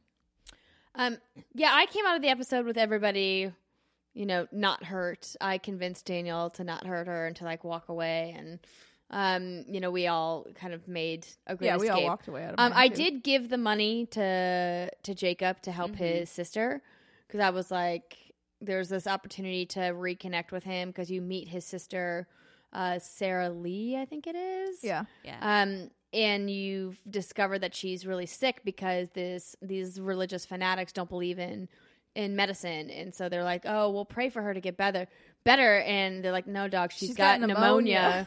Like, she's literally gonna die of something that's very curable in somebody her age if we can just get her antibiotics. And I think Elizabeth was taking medication for one of her ailments. It was just like, you you would discover that if you poke around her house when you sneak in there. You'll discover that there's a lot of hypocrisy there. Of course, 61% of people shared money with Jacob, but 39% kept it for themselves. Greedy bastards. Okay, I kept it. But here's... Oh, no, Stiver! Here's why. Because I think at the point of the episode and when you can give that to him, I wasn't clear on, like, where we were, like, where me and Daniel were financially or anything. And I was like, well, I wish that it would have happened later. Like, as you were leaving, I probably would have been like, sure, you can, or whatever, take it. Yeah. But it happens kind of before you go into the heist. Or not, well, I'm going to call it a heist. Before you go to get Daniel back. And I was like, I don't know, man. First of all, you brought him here to this crazy cult. Yeah, but he needed to bring him somewhere where they would keep him alive, right? And not get caught. Yes. But also, how did he think he would not get caught there? They're literally advertising him on flyers. Because I think he knew that the flock was so fanatical that they would rather keep him for themselves than turn him in. That part is true, yes. I'm just saying Elizabeth is stupid, and like eventually the cops would have been like, hey, wait, it's this kid. Yeah. Because we've seen him before. She would have turned him and like into you can say that you can say his last name is whatever, but he fits the bill. She was crazy. And he came from nowhere, and you don't seem to actually have had any children. So I wish I would have killed her. There are no hospital records of this or adoption papers. Something's a little fishy. Yeah. Okay, that's fair. I do want to kind of go into the final episode. Mm-hmm. So at the end of this, we walk away. We've got Sean and Daniel back together. They are reunited with Karen, and we see them, in like the post-credit scene, kind of going to New Mexico with Karen to kind of like have a beat with her before moving on to the wall. Yeah, you get to see how she lives or has been living this entire time, which is very interesting. Mm-hmm. Exactly. So begins episode 5, the final episode called Wolves. And we open up with the guys having a little sleepover in the canyon. I was so confused. Were either of you confused? Yes. When it opens confused. that way? Because I was like, Karen? Did she drop us off? I was like, did Karen abandon us again immediately? And are we just sleeping outside with like what is happening? And also, I was like, it'd be cold. It's cold in the desert at night. But luckily, you quickly discover that you are just outside the camp, and then you get to have this moment where you kind of walk around and you meet these people. You get to meet Arthur and Stanley. You get to meet Joan. Also, is it Joanne or is it Joan? I feel like Daniel calls her Joanne. I feel like they said Joanne, but they spelled it Joan. Yeah, same to all of that. Pardon me for coughing. How dare you? How dare I? Okay, so that's neither here nor there. I thought at this point, quite honestly, I thought a lot of these characters were throwaway characters. I was like, I don't really care to know Arthur and Stanley. We're on our way. I'm like, cool, we're going to have a nice moment with Joanne or Joan, whatever her name is. But the humdinger of the episode, Brittany's talking point says it all. Can I tell you how stupid I am first? Yes. So when said character shows up, it took me, I was literally, here was my first thought. Wow, they should get some new character models because it feels like they reused this one and I'm not into it. Really? That's hilarious. That's what I thought at first. Hysterical. That was my first thought. And then I realized it is, in fact, Brittany, you want to take it away? Oh, David. So, yeah. So, Karen comes back with groceries with this character named David, who you've only kind of heard hints about if you talk to certain characters and whatnot or snoop around houses. And they're pulling everything out, and you go and you chat with David. And then he's talking about, he's praising you. And I don't know if he does this if Daniel's a little shit. But he's praising you for doing a good job at raising the kid, and you did so good. Trust me, parenting's tougher than combat. And he's talking. I'm like, okay, yeah, blah, blah, blah. And then he mentioned something about being called a step douche. And then as soon as he said that, I literally, like, Jason was next to me. I go, what? Oh, my God. And then I saw it, and I looked at his face. I was like, holy shit, that's like David. And I did not see that coming at all. Yeah, I thought, I was like, they just made a character that looked exactly like the stepdad. That's so funny, Summer. And I just thought it was supposed to be a different person. And then once I had that conversation, I was like, oh, it is him. This makes much more sense. So if you haven't followed, of course, David is the new husband of Joyce, Chloe's mother in Life is Strange and Life is Strange Before the Storm. And he is the only character from the original Life is Strange that we get to see here in Life is Strange 2. But it's a really nice callback, and depending on which ending you picked at the end of Life is Strange will really dictate how you interact and kind of the Easter eggs that you're going to find. So my playthrough was that I sacrificed Chloe to save Arcadia Bay because I was like, listen, not all of these people should die for one person. Like, greater good. I was like, bye, Chloe. It's been real. Deuces. Britt, what did you pick? Same. Yeah. Same. So we all picked the same ending. But in the game, I don't remember if I didn't select anything or if I failed an import or whatever because the game acted as though I had saved Chloe. So if you did not save Chloe, if you were like the three of us and you told her to, kind of kick rocks into heaven. Kick rocks into heaven. That sounds like the name of a band. You have moments with David where you get to go into his trailer and kind of look at his belongings, and they will be very different. You'll see a photo of David, Joyce, and Chloe on the fridge.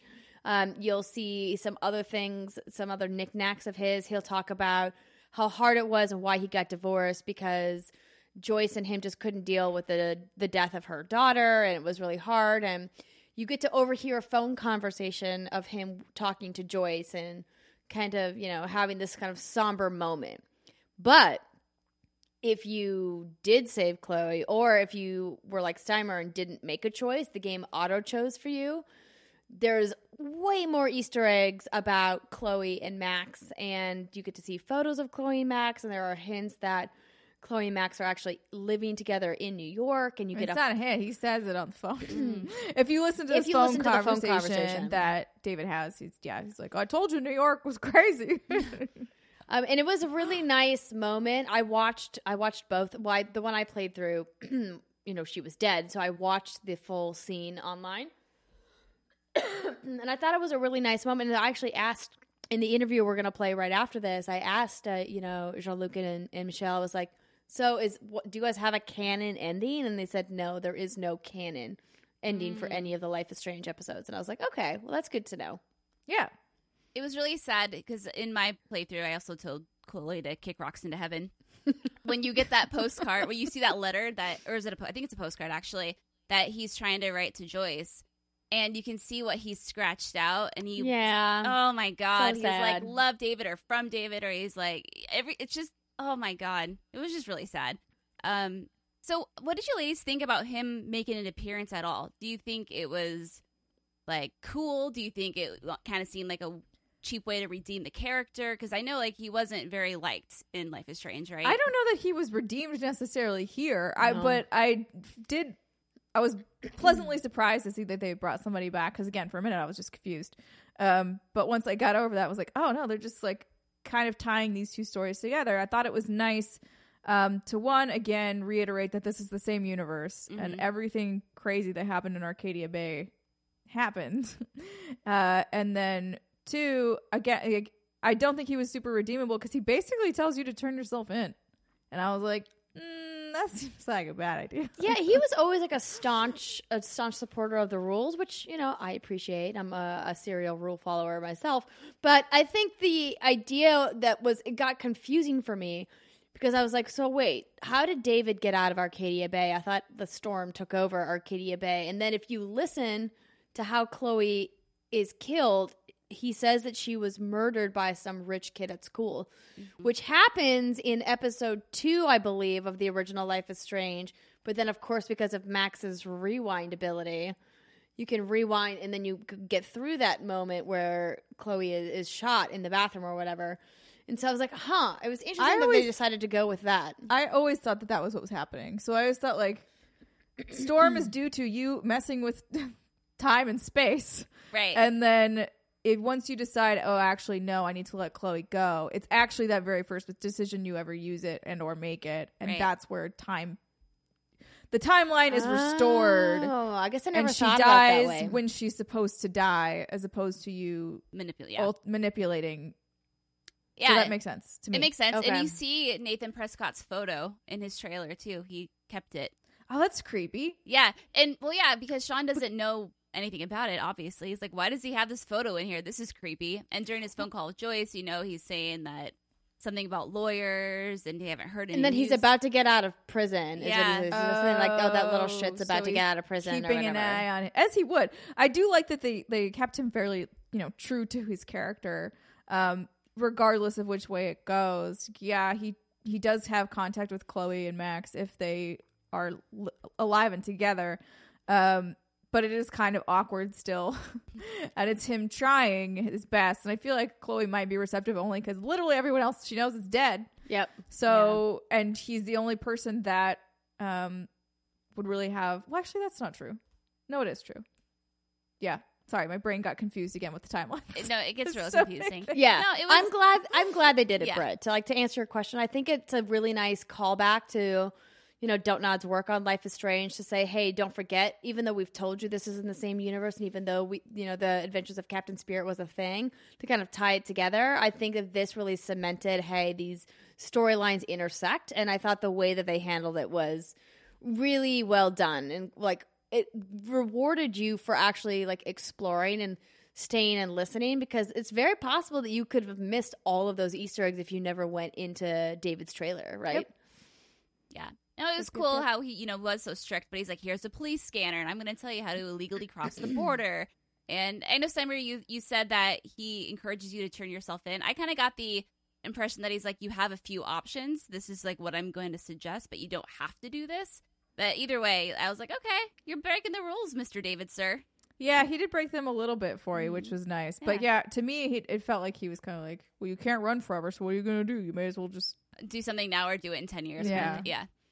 Yeah, exactly. Yeah. Like, I can just not come back here. That's what I could do. Okay, but we've got a little bit more to talk about before we get to the final decision of the game. So you say your goodbyes to everybody in the camp. Karen sends you on your way. You have the opportunity to have some niceties with her or not.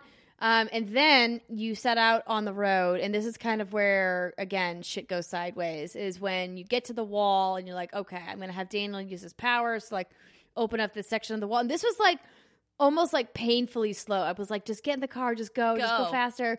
Just like, what are you waiting for? Like, why are you moving so slow? He doesn't need to be he doesn't need to be outside to do the force pull thing. Like, be in the car. Be ready to gun it the minute that he is actually successful and gets it open. Why are you walking 30 so far feet away? It's like watching a horror movie where you're like, don't go upstairs, go out the door. What are you doing?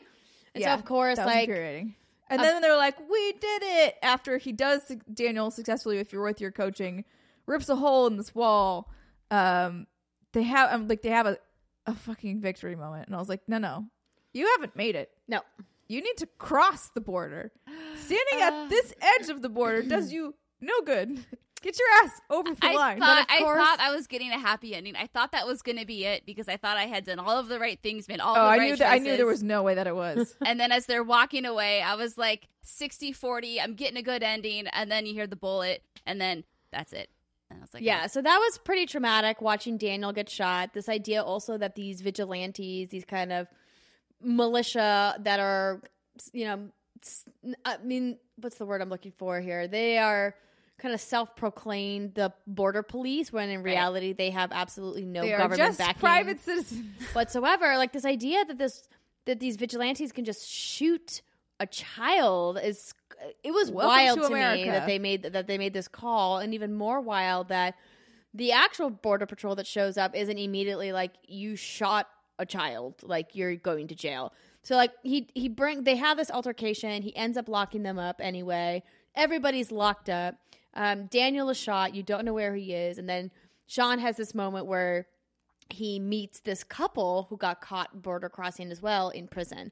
This is another really bold moment, I thought, where DONTNOD said, hey, we're just going to go at this head on and make you be uncomfortable with some of the dialogue and with some of the choices that are going to happen with this couple. So you meet them. Their names are, I think, Diego and... Yeah, I don't remember. I didn't write down both of their names, but essentially you have to figure out. Yeah, you have to figure out, why they got caught, and you had this nice conversation with them about Diego and Carla. Yeah.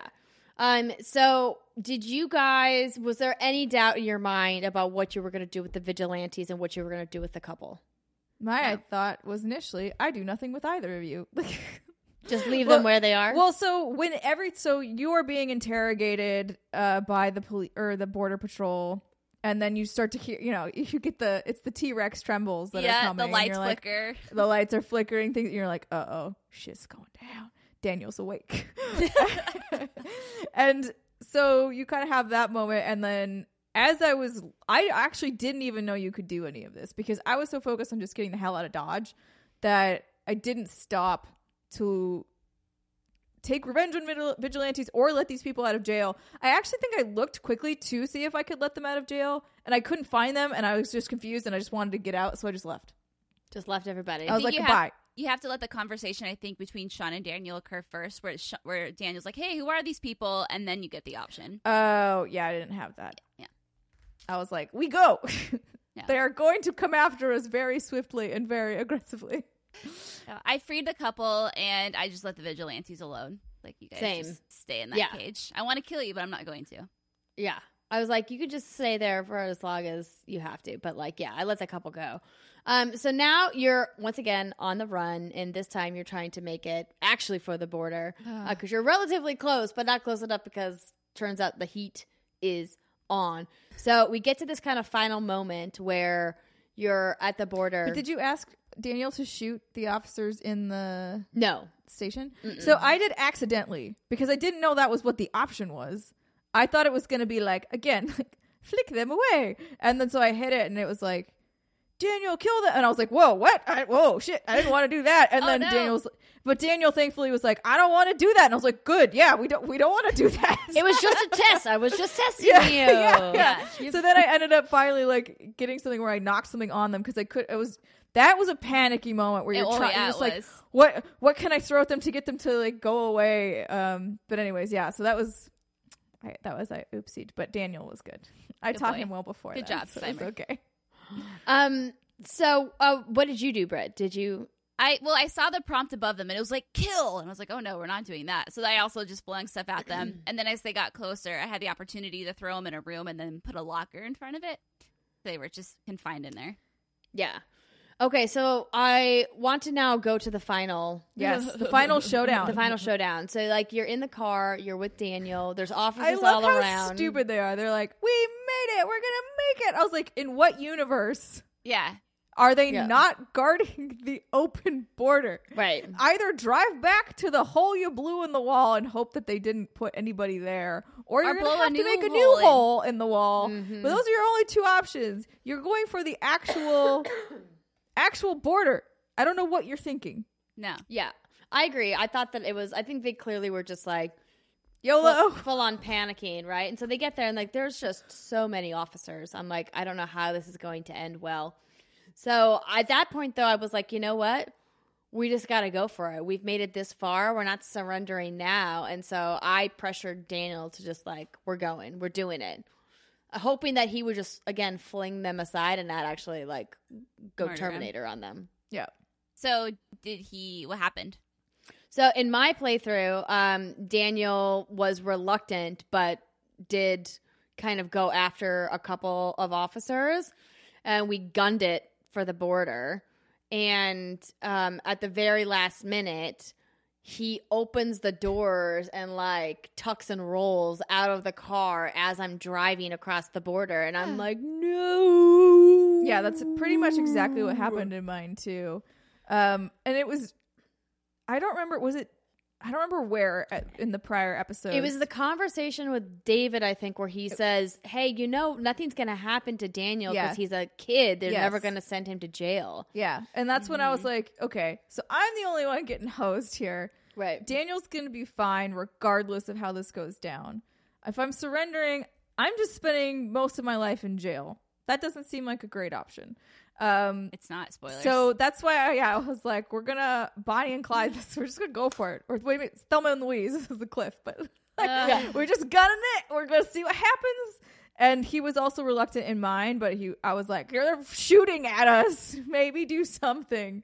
He was like, okay, and then he hopped out too. But which to me, after like kind of seeing some of the other options that can happen, I feel is the best one. Yeah. So that's the parting ways ending. And I did the redemption ending. So this is when Daniel's asking Sean, how does the story end? And then Sean responds and says, I think it ends here. He surrenders. He gets out of the car and he gives him this big old long speech. I don't know if he does that also in the other endings about, don't forget you're a Diaz, how much I love you. I'm so proud of you. Don't forget who you are, blah, blah, blah. There's no time for a speech. Oh, no speech. Yeah, you get a speech. And he stands out. They arrest him. They like share one long look as he's going away in the police car. And then that's when it ends. And then, you get the same sort of montage of Daniel growing up. He gets a job at a barista. He's all graduating high school. He gets a car. He moves out on his own. And then 15 years pass. and because Sean gets convicted for 15 years. And which is actually kind of low considering everything that they've racked up over it's just like 5 episodes. I have issues with this too, but we can talk about it in a bit. And then he leaves, and if you wrote a nice note to Karen, he's done with his prison sentence. He walks out of prison. Karen's there. Daniel is there. This is the ending where Daniel's the oldest. I think he's 23 in this ending. And the other ones, he's 16, 17. And he walks out. They give him a big hug. Of course, Sean looks kind of like Joel from The Last of Us. He has a big scruffy beard and all this crazy hair. And Sean and Daniel go to that first park where they stayed on their right after they escaped. So they're camping out underneath that rock, and Daniel's telling this really animated story to Sean. You can tell he's just trying to catch him up on stuff and bumping around and stuff. And Sean just starts breaking down, just starts crying. Daniel wraps his arm around him and is comforting him. And by this point, I'm just like, oh my God. And then the next morning, they get in a car, they hug, they wave, and they drive their separate ways. And then that's the end. It's crazy how many different ways this ending can go, and how the one that I got, I'm definitely happiest with. Even though the Blood Brothers ending, I feel like I could have liked too, was where they both make it to Mexico, which was the original plan, and they had the Diaz auto repair shop or whatever. But I like the idea that Daniel gets to have a normal life, that he gets to grow up with his grandparents, and even though he's clearly under house arrest because he's got this ankle bracelet on, that he still gets to be in America and experience the American way of life, and that eventually he'll not be under house arrest, and that he'll be a free and clear citizen. But I think that there's so much more that you could potentially dig into there, because it's what does it mean in America to be convicted of a crime, whether it's a misdemeanor or a felony, and have to have that on your record, and everywhere you go, every job you apply for, it's like a scarlet letter, and this idea that what does redemption truly mean? What kind of atonement is enough? What is time served? See, I don't like that. He also has to deal with still the racism element of it. Yes. So those two things coupled will make life very hard for him in America. I'm not saying he couldn't, overcome it. Of course he could, but but yeah, he also I don't know. It's kind of one of those things where it's it'll go one of two ways for Daniel. We don't ever really get to see that far in advance. Yeah, I don't think baby boy's ever getting off. I think he's being monitored by the government because everyone saw what he did with those cars. So I can't ever imagine a world where they'd be like, okay, you have supernatural powers and we're just going to let you wander around, right? And so that would be my ideal ending. But then I'm thinking, why not? if they're watching him, is he even ever allowed to leave and go visit Sean? Can they have that reunion, or is he prevented from doing that because of his tracking bracelet? So there's just no fucking happy ending in any of this, and it's just so sad. But I think the issue I had with the redemption ending is, if you go back to the first episode, you remember that teaser trailer that Life is Strange released before that first episode ever came out, and you see the events unfold from the officer's dash cam. And if you watch that video, you can clearly tell that things have been blown apart. You hear Daniel scream, and then things get blown away, and I think it's kind of obvious that Sean did not kill that police officer. Granted, he did do a lot of other things that he needs to spend time for, probably. But it's just that idea of, is this realistic? I don't know. Obviously not. No one has superpowers like that. But it would have been nice if there had been a universe maybe where someone says, let's look at the footage. We reviewed the footage. Or maybe there's no footage to review. It's not really touched on. At least I didn't hear anything. So... No, that's a fair point. I guess I'm just so jaded about where a lot of the police investigations are, particularly when it comes to prosecuting crimes from men of color and the fairness that they're actually going to get, even though they are kids, right? But Sean's a teenager, and Daniel, I think, was always going to be in a fine position because he was so young when the incident happened, that there's a lot of protections in place for kids like that. And obviously, it wasn't his fault. It just happened, But manslaughter is a crime for a reason. Sometimes you don't intend to murder somebody, but sometimes accidents happen and people die, and there needs to be some kind of atonement for that, right? And so it's a tough thing to kind of ponder, to be what would have happened if they hadn't run? What would the final charges have been? Would they have been able to get a lawyer to kind of get the judge to talk down what their sentence would have been? Who knows? Yeah. Yeah. Coulda, woulda, shoulda. Yes. Once you move forward past that, it's like it's hard to go back, right? Because then the minute which is shitty, it's like such a terrible standard to be like, well, why'd you run? You're like, I ran because I'm 16 and scared, and like I just saw my dad get shot, and then my brother did something weird that I can't explain. So yeah, I left. Like I don't know what you want. You want me to sit on the curb and like wait for more people to come pick me up? Don't know what you want from me. What do you want from me? The other ending, the lone wolf one, is really sad. This is where you try to cross the border. Or you don't want to cross the border. Sean's like, no, this isn't us. We're going to give ourselves up. Daniel's like, no, I'm going to make us go. And so he takes control of the car with his powers, drives it across the border. You're getting shot at. And then by the time you cross the border, Daniel's like, oh my God, we did it. And Sean is just bleeding from the neck, and then he dies. Terrible. Wow. Terrible. And then he goes to Mexico and lives by What himself. did you have to teach Daniel in order for that to happen? Probably had to kill the cougar, like keep playing with the scorpion. Hey, I killed the cougar, and he was still a regular human being. You were good. No, you did good. You redeemed yourself. It's okay. But no, I thought that was depressing too. Yeah, I mean, like, there's no doubt that, DONTNOD knows how to do depressing. I mean, we all remember some of the terrible things that could happen in the first game. But I think what I liked about what they did differently this time around with the mechanics, because I know before the first episode came out, a lot of people were like, well, there's no, like, super mechanic, like, with the rewind. But I really was happy with how they kind of played out Daniel's supernatural ability, even though it kind of was left unexplained of where it came from the whole time. What I did like is this mechanic, this education mechanic, where they had very specific events that happened in each episode that went to this idea of this brothership that they have, and how Sean is supposed to be teaching Daniel like how to be a good person and how to be an upstanding citizen, and like the right and wrong that normally would fall on a parent to teach their child, and how they wove that into already the overarching narratives that get tied to your decisions. And I thought that was a really nice elevation of the mechanic that we've seen so far in kind of narrative adventure games. Yeah. But any final thoughts? I'm still thinking about it after I finished it. Yeah. I know, right? So much to unpack. I was just happy with my ending because you get to see Sean is with Cassidy, and like they're just hanging out in Mexico. I don't know what they're doing, but he's alive and free. He's alive and free. So that is better than most of these other endings. No, it's way better. He's dead or in jail. And then he and Daniel still have, I think, like a tiny bit of, he sends a postcard or whatever, sends like a letter, but that's all they can really do for now, which makes sense. Yeah. It was really interesting getting to talk to DONTNOD about this episode and about the season, about like where it's going, because obviously I think Life is Strange is a really important franchise, and I think what they've done with it is fantastic, and we've done a lot of work with them here at What's Good Games and hope to continue working with them. But they were pretty tight-lipped about the future. The only thing that they would say is, if you guys want more Life is Strange, to make sure that Square Enix knows. So if you guys are listening to this being like, gosh dang, I need more, tweet to Square Enix, send them a message on Facebook. I don't know, write them an email if that's possible. Write them a very nice letter like you can write your mom. Exactly. But we do have a fantastic interview following this Spoilercast immediately, so we hope you guys stay around and check that out.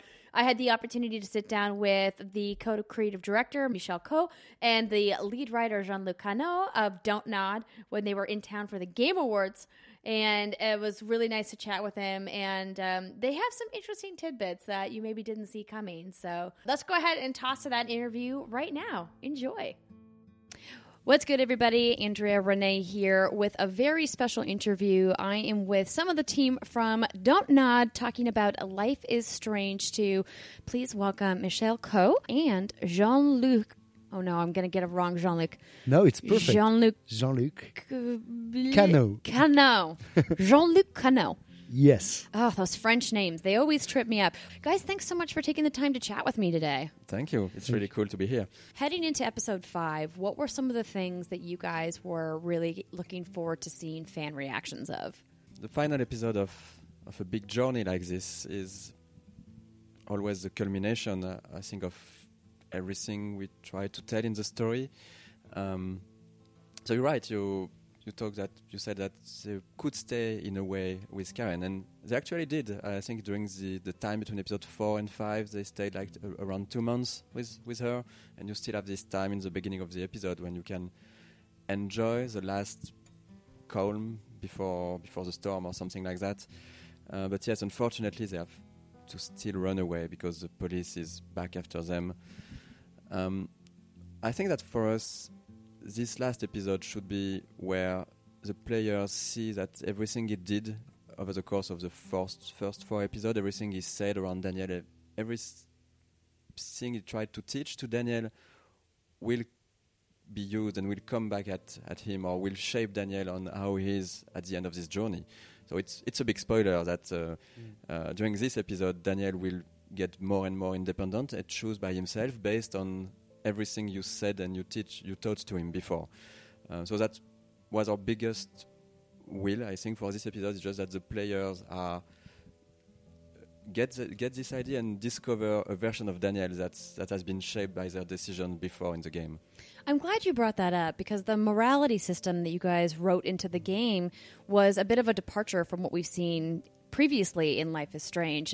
Obviously, you had to make decisions in every of the episodes of Life is Strange previously, but this time for number 2, it was really like woven into the gameplay. So Jean-Luc, can you tell me a little bit about why it was so important to you guys from a narrative perspective to really emphasize those morality choices and how they impact Daniel and Sean's relationship? I think because that the main themes of Life is Strange 2 is education. In the first season of Life is Strange, the main theme was the coming of age, becoming an adult, assuming its decision. So that's why the last choice of the first Life is Strange was a choice that resume all the things you have done before. But in Life is Strange 2, the last choice of the game that you have at the end of episode 5 will depend of your decision, but also about Daniel's reaction and everything you shaped in by your decision, by the choices of your dialogue, by your actions. So because of the theme of education is the main theme of Life is Strange 2, we thought about that the last choice must depend of these 2 parameters.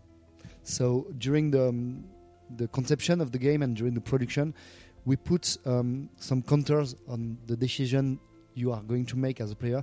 Some of the decisions are more important than others, but most of it, every decision counts, I think.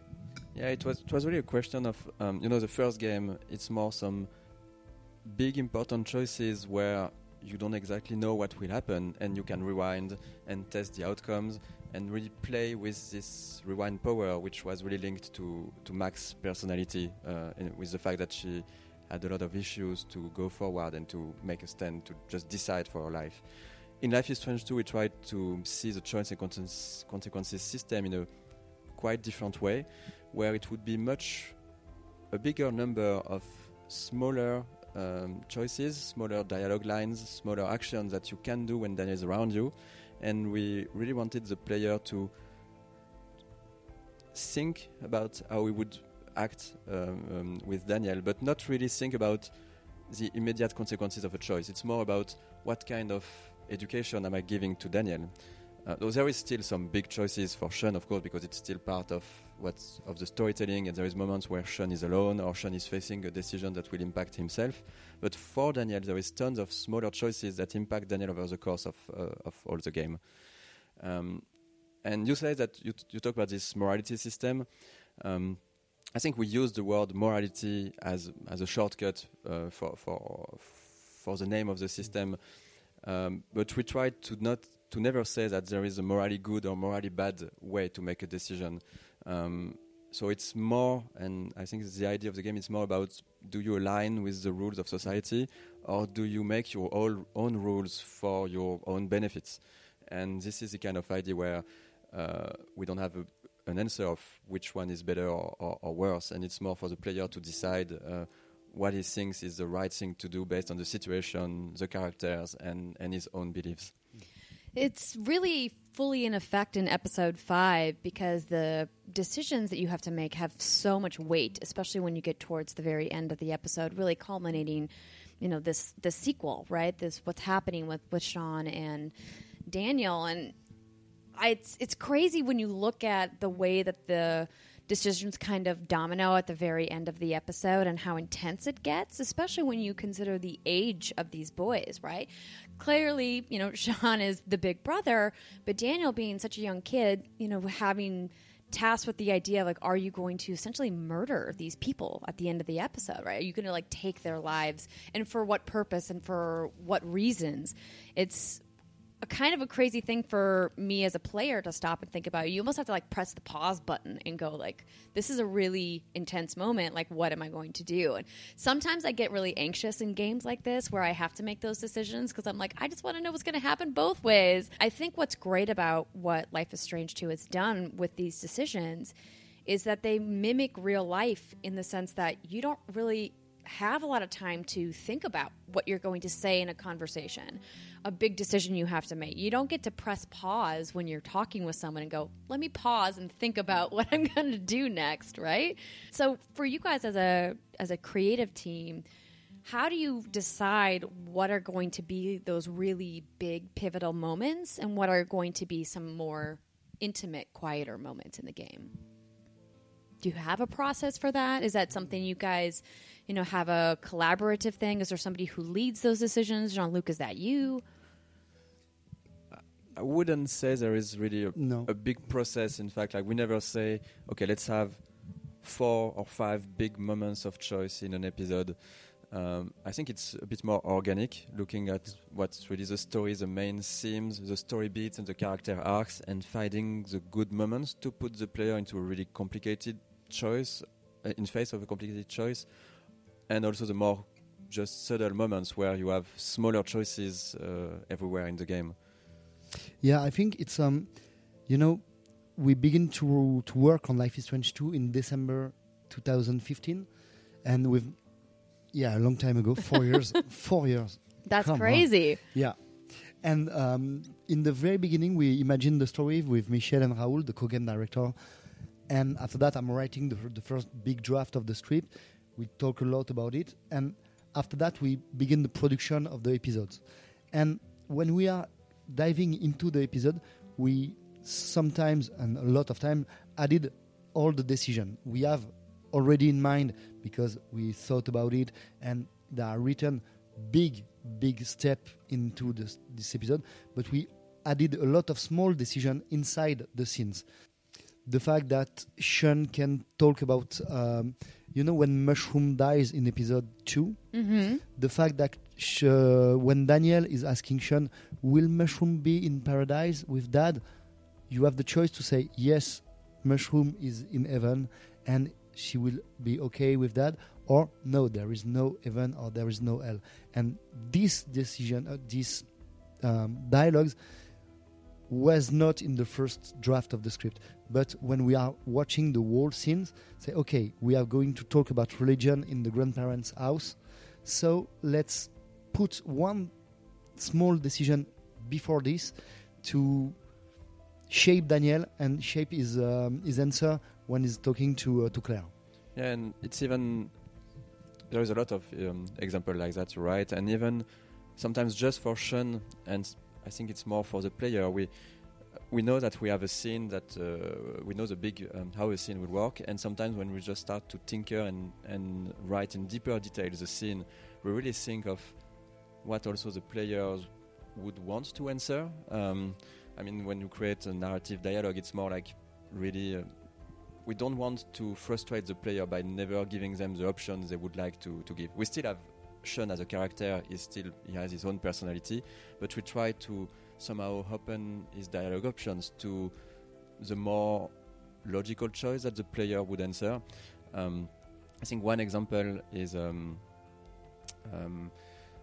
I think in episode 5 when you're in prison and you're talking with Diego and Carla, the Mexican couple, and you have Luke and Madison, the vigilantes, in front of you. This was a really tough dialogue to create because, of course, we have our own opinions about the situation, but we also wanted to present what's happening to immigrants trying to cross the border, and those vigilantes who are real, who are just also sometimes who are citizens who want to help the police in a way by forbidding immigrants to cross the border. And having this dialogue, we we worked a lot on a lot of back and forth on this dialogue to try to find the good possible different answers from the player, and we also added answers where the player could somehow confront the immigrants also, to not have only answers that would be, okay, the vigilantes are bad, the Mexican couple are good people, because it's always a question of not trying to push our own opinion and be always black and white, but also find a way for the player to have some variation, some possibilities to answer in a way that would reflect also his own beliefs. Well, that's very nice of you to say, but those vigilantes were not great people, in my personal opinion, and hopefully people agree with me. Anybody that is willing to shoot a small child with an automatic weapon, probably not a good person. But I mean, I understand Probably you're trying to be neutral. Yes, because as creator, our goal by making Life is Strange, Captain Spirit, and Life is Strange 2, as Michel said, is not to give our opinion. Mm-hmm. What we want to achieve is to put the player in front of situation and make him think about it. Sometimes people will change their mind, or sometimes they will stick to their own beliefs, and that's fine for us. Our job is only to put them in front of new situation they maybe not have faced before, and probably change their mind or stick to their belief. And that's with this in mind that what Michel said, we try in dialogues to cover every part of the answer you can have. At least to have some possible gray areas. And for sure, we didn't give the option to say to the vigilantes that you did the right thing. No, of course not. But I think that what we did is there was some dialogue option where you could at least try to ask why they do that. That was the idea. We didn't want to just have the dialogue option that would be just confrontational. We wanted also to add options that would at least try to go deeper in the subject and get in a way get a bit of their point of view. Absolutely, and I think that's so important when we're tackling these really big issues, right? And this whole season of Life is Strange, has so many of them. And immigration, obviously, a big one, particularly in episode 5, really on its face. You guys just going right at it, not only like with the wall, just being there, right? But, with the Mexican couple, and do we free them or do I leave them in prison? And do I want to have some kind of relationship with them? Did they do something right, or were they doing something wrong? But, each episode kind of tackles its own individual issues, which I think is why your community loves this game so much, and why, we at What's Good Games love this game so much. And I think what's really cool about it is that it encourages discourse. As you guys were saying, it encourages players to go, how would I handle that if I was in Sean's shoes, if I was in Daniel's shoes? Like, would I want to take revenge on the person that shot me, or am I going to be the bigger person and walk away? It's hard to say like in the moment what you would do, but I think what's great about the game is that it does encourage discourse, and more discourse is always better. So we get some really cool blasts from the past in episode 5. I did not expect to see David in this episode, and I'm sure the rest of the fan base is like, what is he doing here? Oh my gosh. So can you guys explain a little bit about why you guys chose to bring him back as a character, and kind of where in the timeline in relationship to the original Life is Strange kind of David is at right now? I think that the one part is, from the beginning we knew that we wanted to have back a character from the first Life is Strange to create a bond between the two games. From the beginning we knew that Life is Strange 2 is taking place in the same universe as the first season, 3 years after, and we always wanted to have, Easter eggs and or links. And David is, I think we chose David in one part because David can be both alive regarding to your decision at the end of Life is Strange. If you choose to save Arcadia Bay, David will be saved, so he will be alive. And if you choose to save Chloe, David will be alive because he was in the bunker arresting Jefferson. So that was nice for us. And on the other end, we chose David. You can maybe explain this, but is a counter voice to Karen. We also wanted the cameo from the first season to work with our story if a player never played season 1. So in a way, David worked really well thematically with the story at this moment. You have Karen who explained to Sean that Sean needs to think by himself, to go with his own rules, to go up to the end and to live the life he wants to live, which means maybe crossing the border and forcing the border if he needs to. And on the opposite, David is more of the voice where he said that maybe that's not your best option. Maybe you have to turn yourself to the police. Maybe you will do time, but maybe at least you will be free later. Those were the two. Basically, they were Karen and David were explaining somehow what would happen after your final choice. So it was really interesting for us that even if you don't care about David, you don't know about Max and Chloe or Arcadia Bay, this character still has its own place in the story. It was really nice exploring his trailer and finding all the little Easter eggs, the photos of Max and Chloe, and the family photo of Chloe with her mom and David together was really nice. And then the phone call.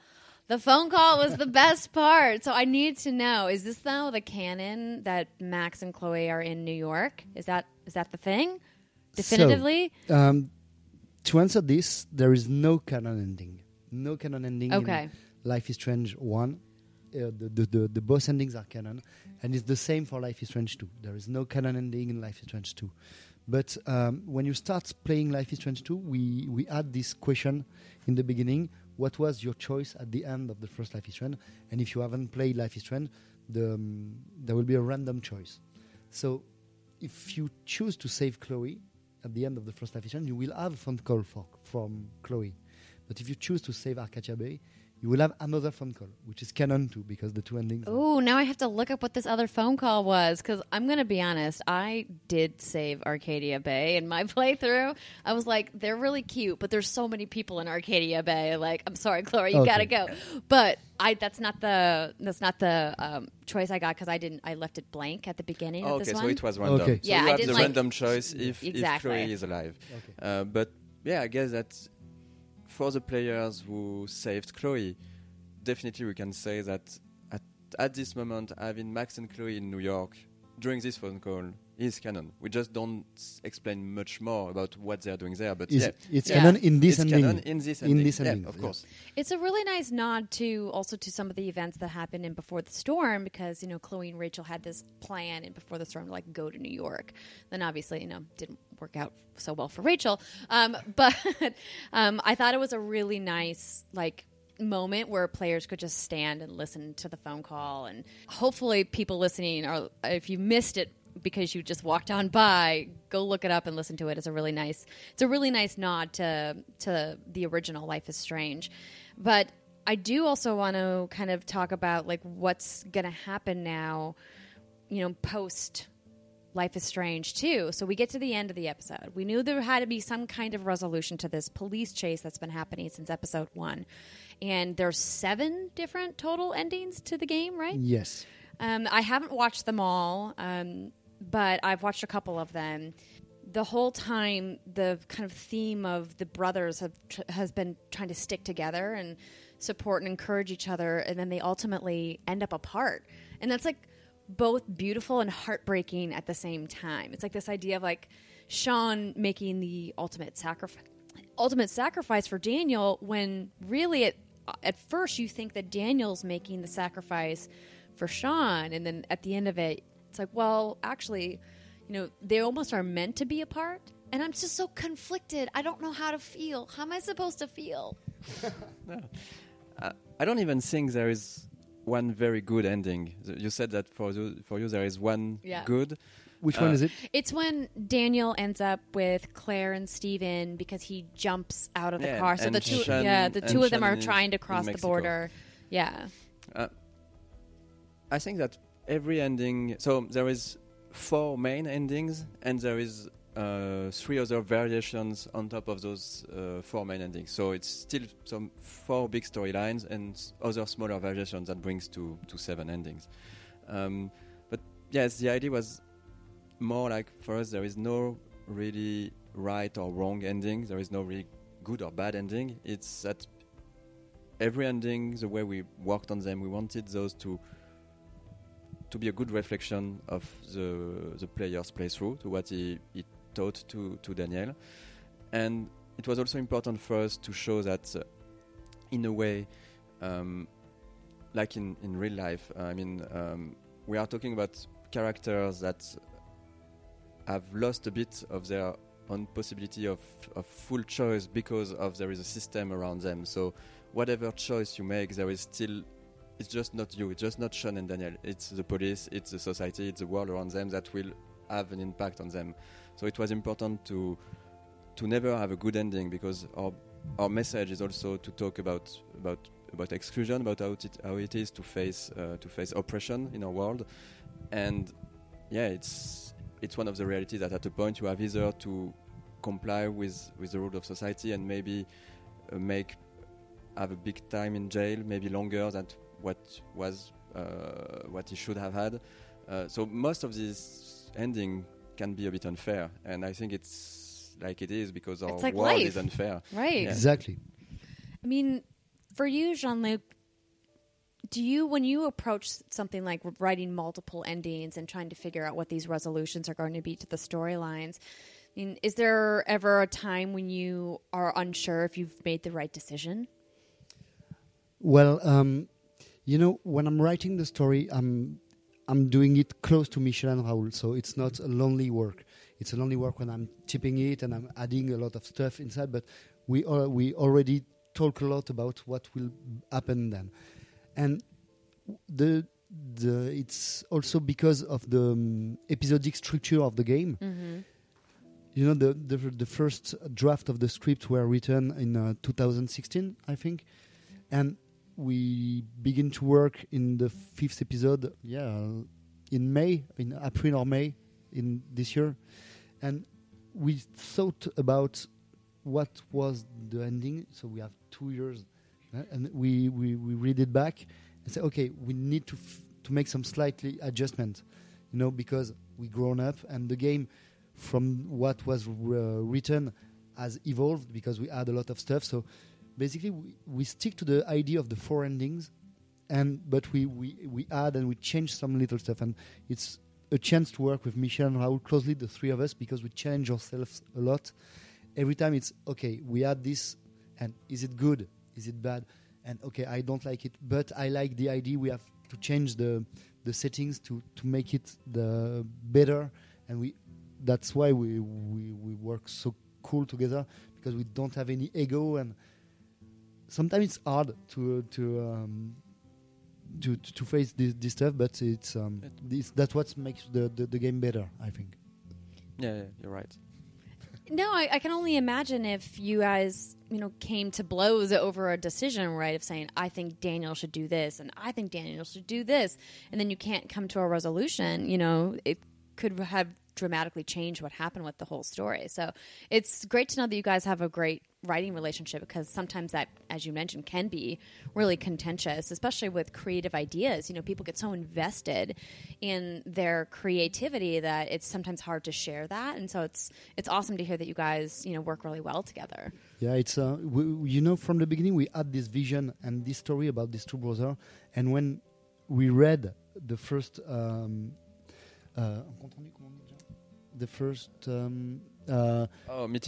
meeting notes of the basic idea of Life is Strange 2, I'm really proud that we stick to the vision we had 4 years ago, and basically most of the scenes stay the same with adjustments, but the Wolf brothers are crossing every step we had in mind, so that's really cool. And something we also, of course, are working with a really great team of designers and narrative designers, and like Jean-Luc said, the big steps of the story are still there at the end of the project. But of course, we are really sharing and talking with all the creative talents that are on our team, that we're working with and are really happy to work with. And they also always brings a lot to a scene. We arrive, we have this scene, we show them how the scene is created, and then we have the feedback, like maybe this could work better like this. So it's also there is the 3 of us, but also a really big creative process with the rest of the team over the course of the 4 years. How many people worked on this game? The whole team. I think that in a peak it maybe was up to 60. Oh wow, that's a lot. It was more of average number of 45 or 45, something. 50. Yeah. Can we talk a little bit, and I'm probably going to get stonewalled here, but I'm going to ask it anyway, about like what happens next? Is there ideas or plans to hopefully continue something in the Life is Strange universe? Obviously, like, no announcements right now, but I mean, it seems like you guys did this phenomenal job creating this whole new cast of characters. I speak for myself when I say I would love to see some of them again, because I think there was, some that didn't have nearly enough time.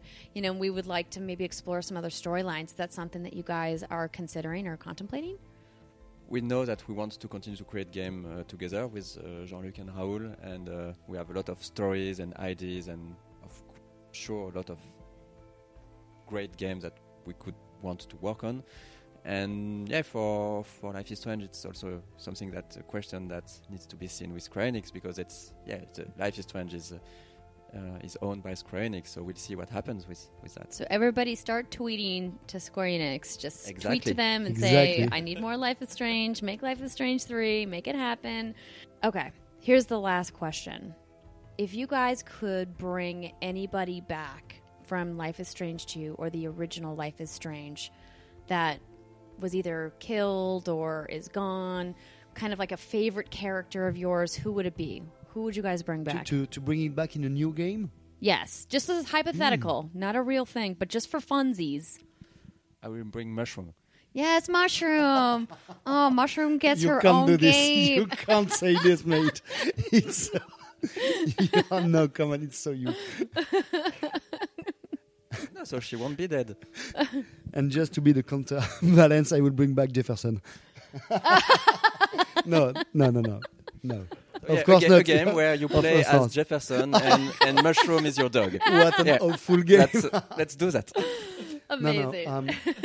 I think, to be honest, I really love the character of Karen. Yeah, she's an interesting one. I didn't really like her when we first met her, but she grew on me, and then obviously by episode 5, her arc has really come a long way. So tell me, what do you love so much about Karen?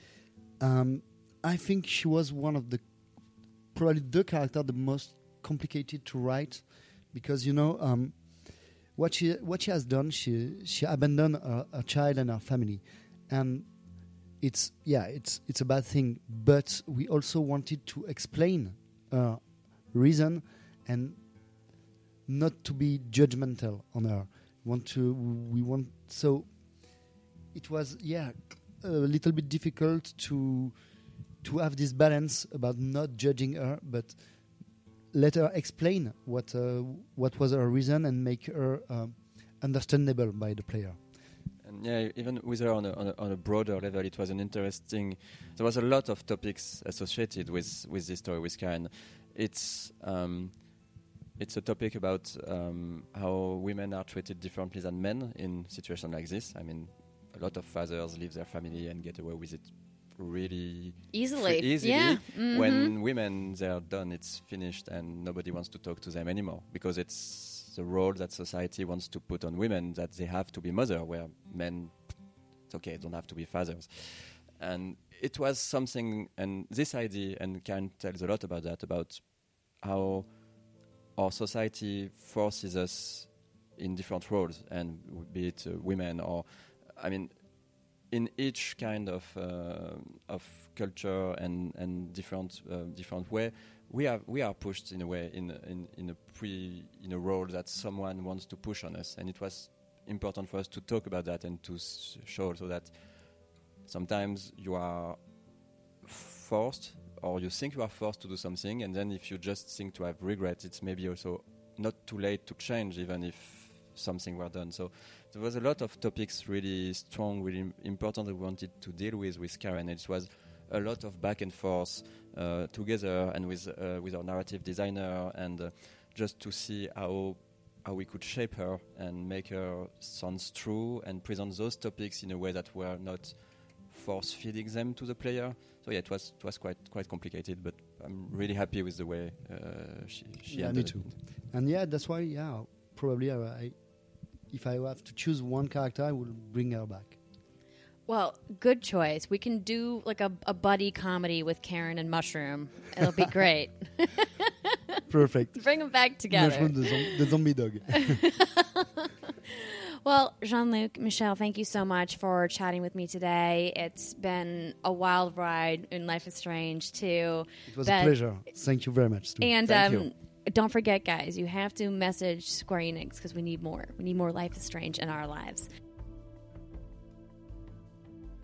Big thank you again to DONTNOD for taking the time to sit down with me. It was great to see Michelle and Jean-Luc. We hope you guys enjoyed the spoiler cast. Of course, we want to hear what you want to say about it. Don't tweet to us, though. We want to keep it private for people who don't want to know. But do leave us a comment on the YouTube video, or you can always go to patreon.com/whatsgoodgames and leave us a comment there as well. Thanks so much for hanging out with us, everybody. We'll see you next time. Bye.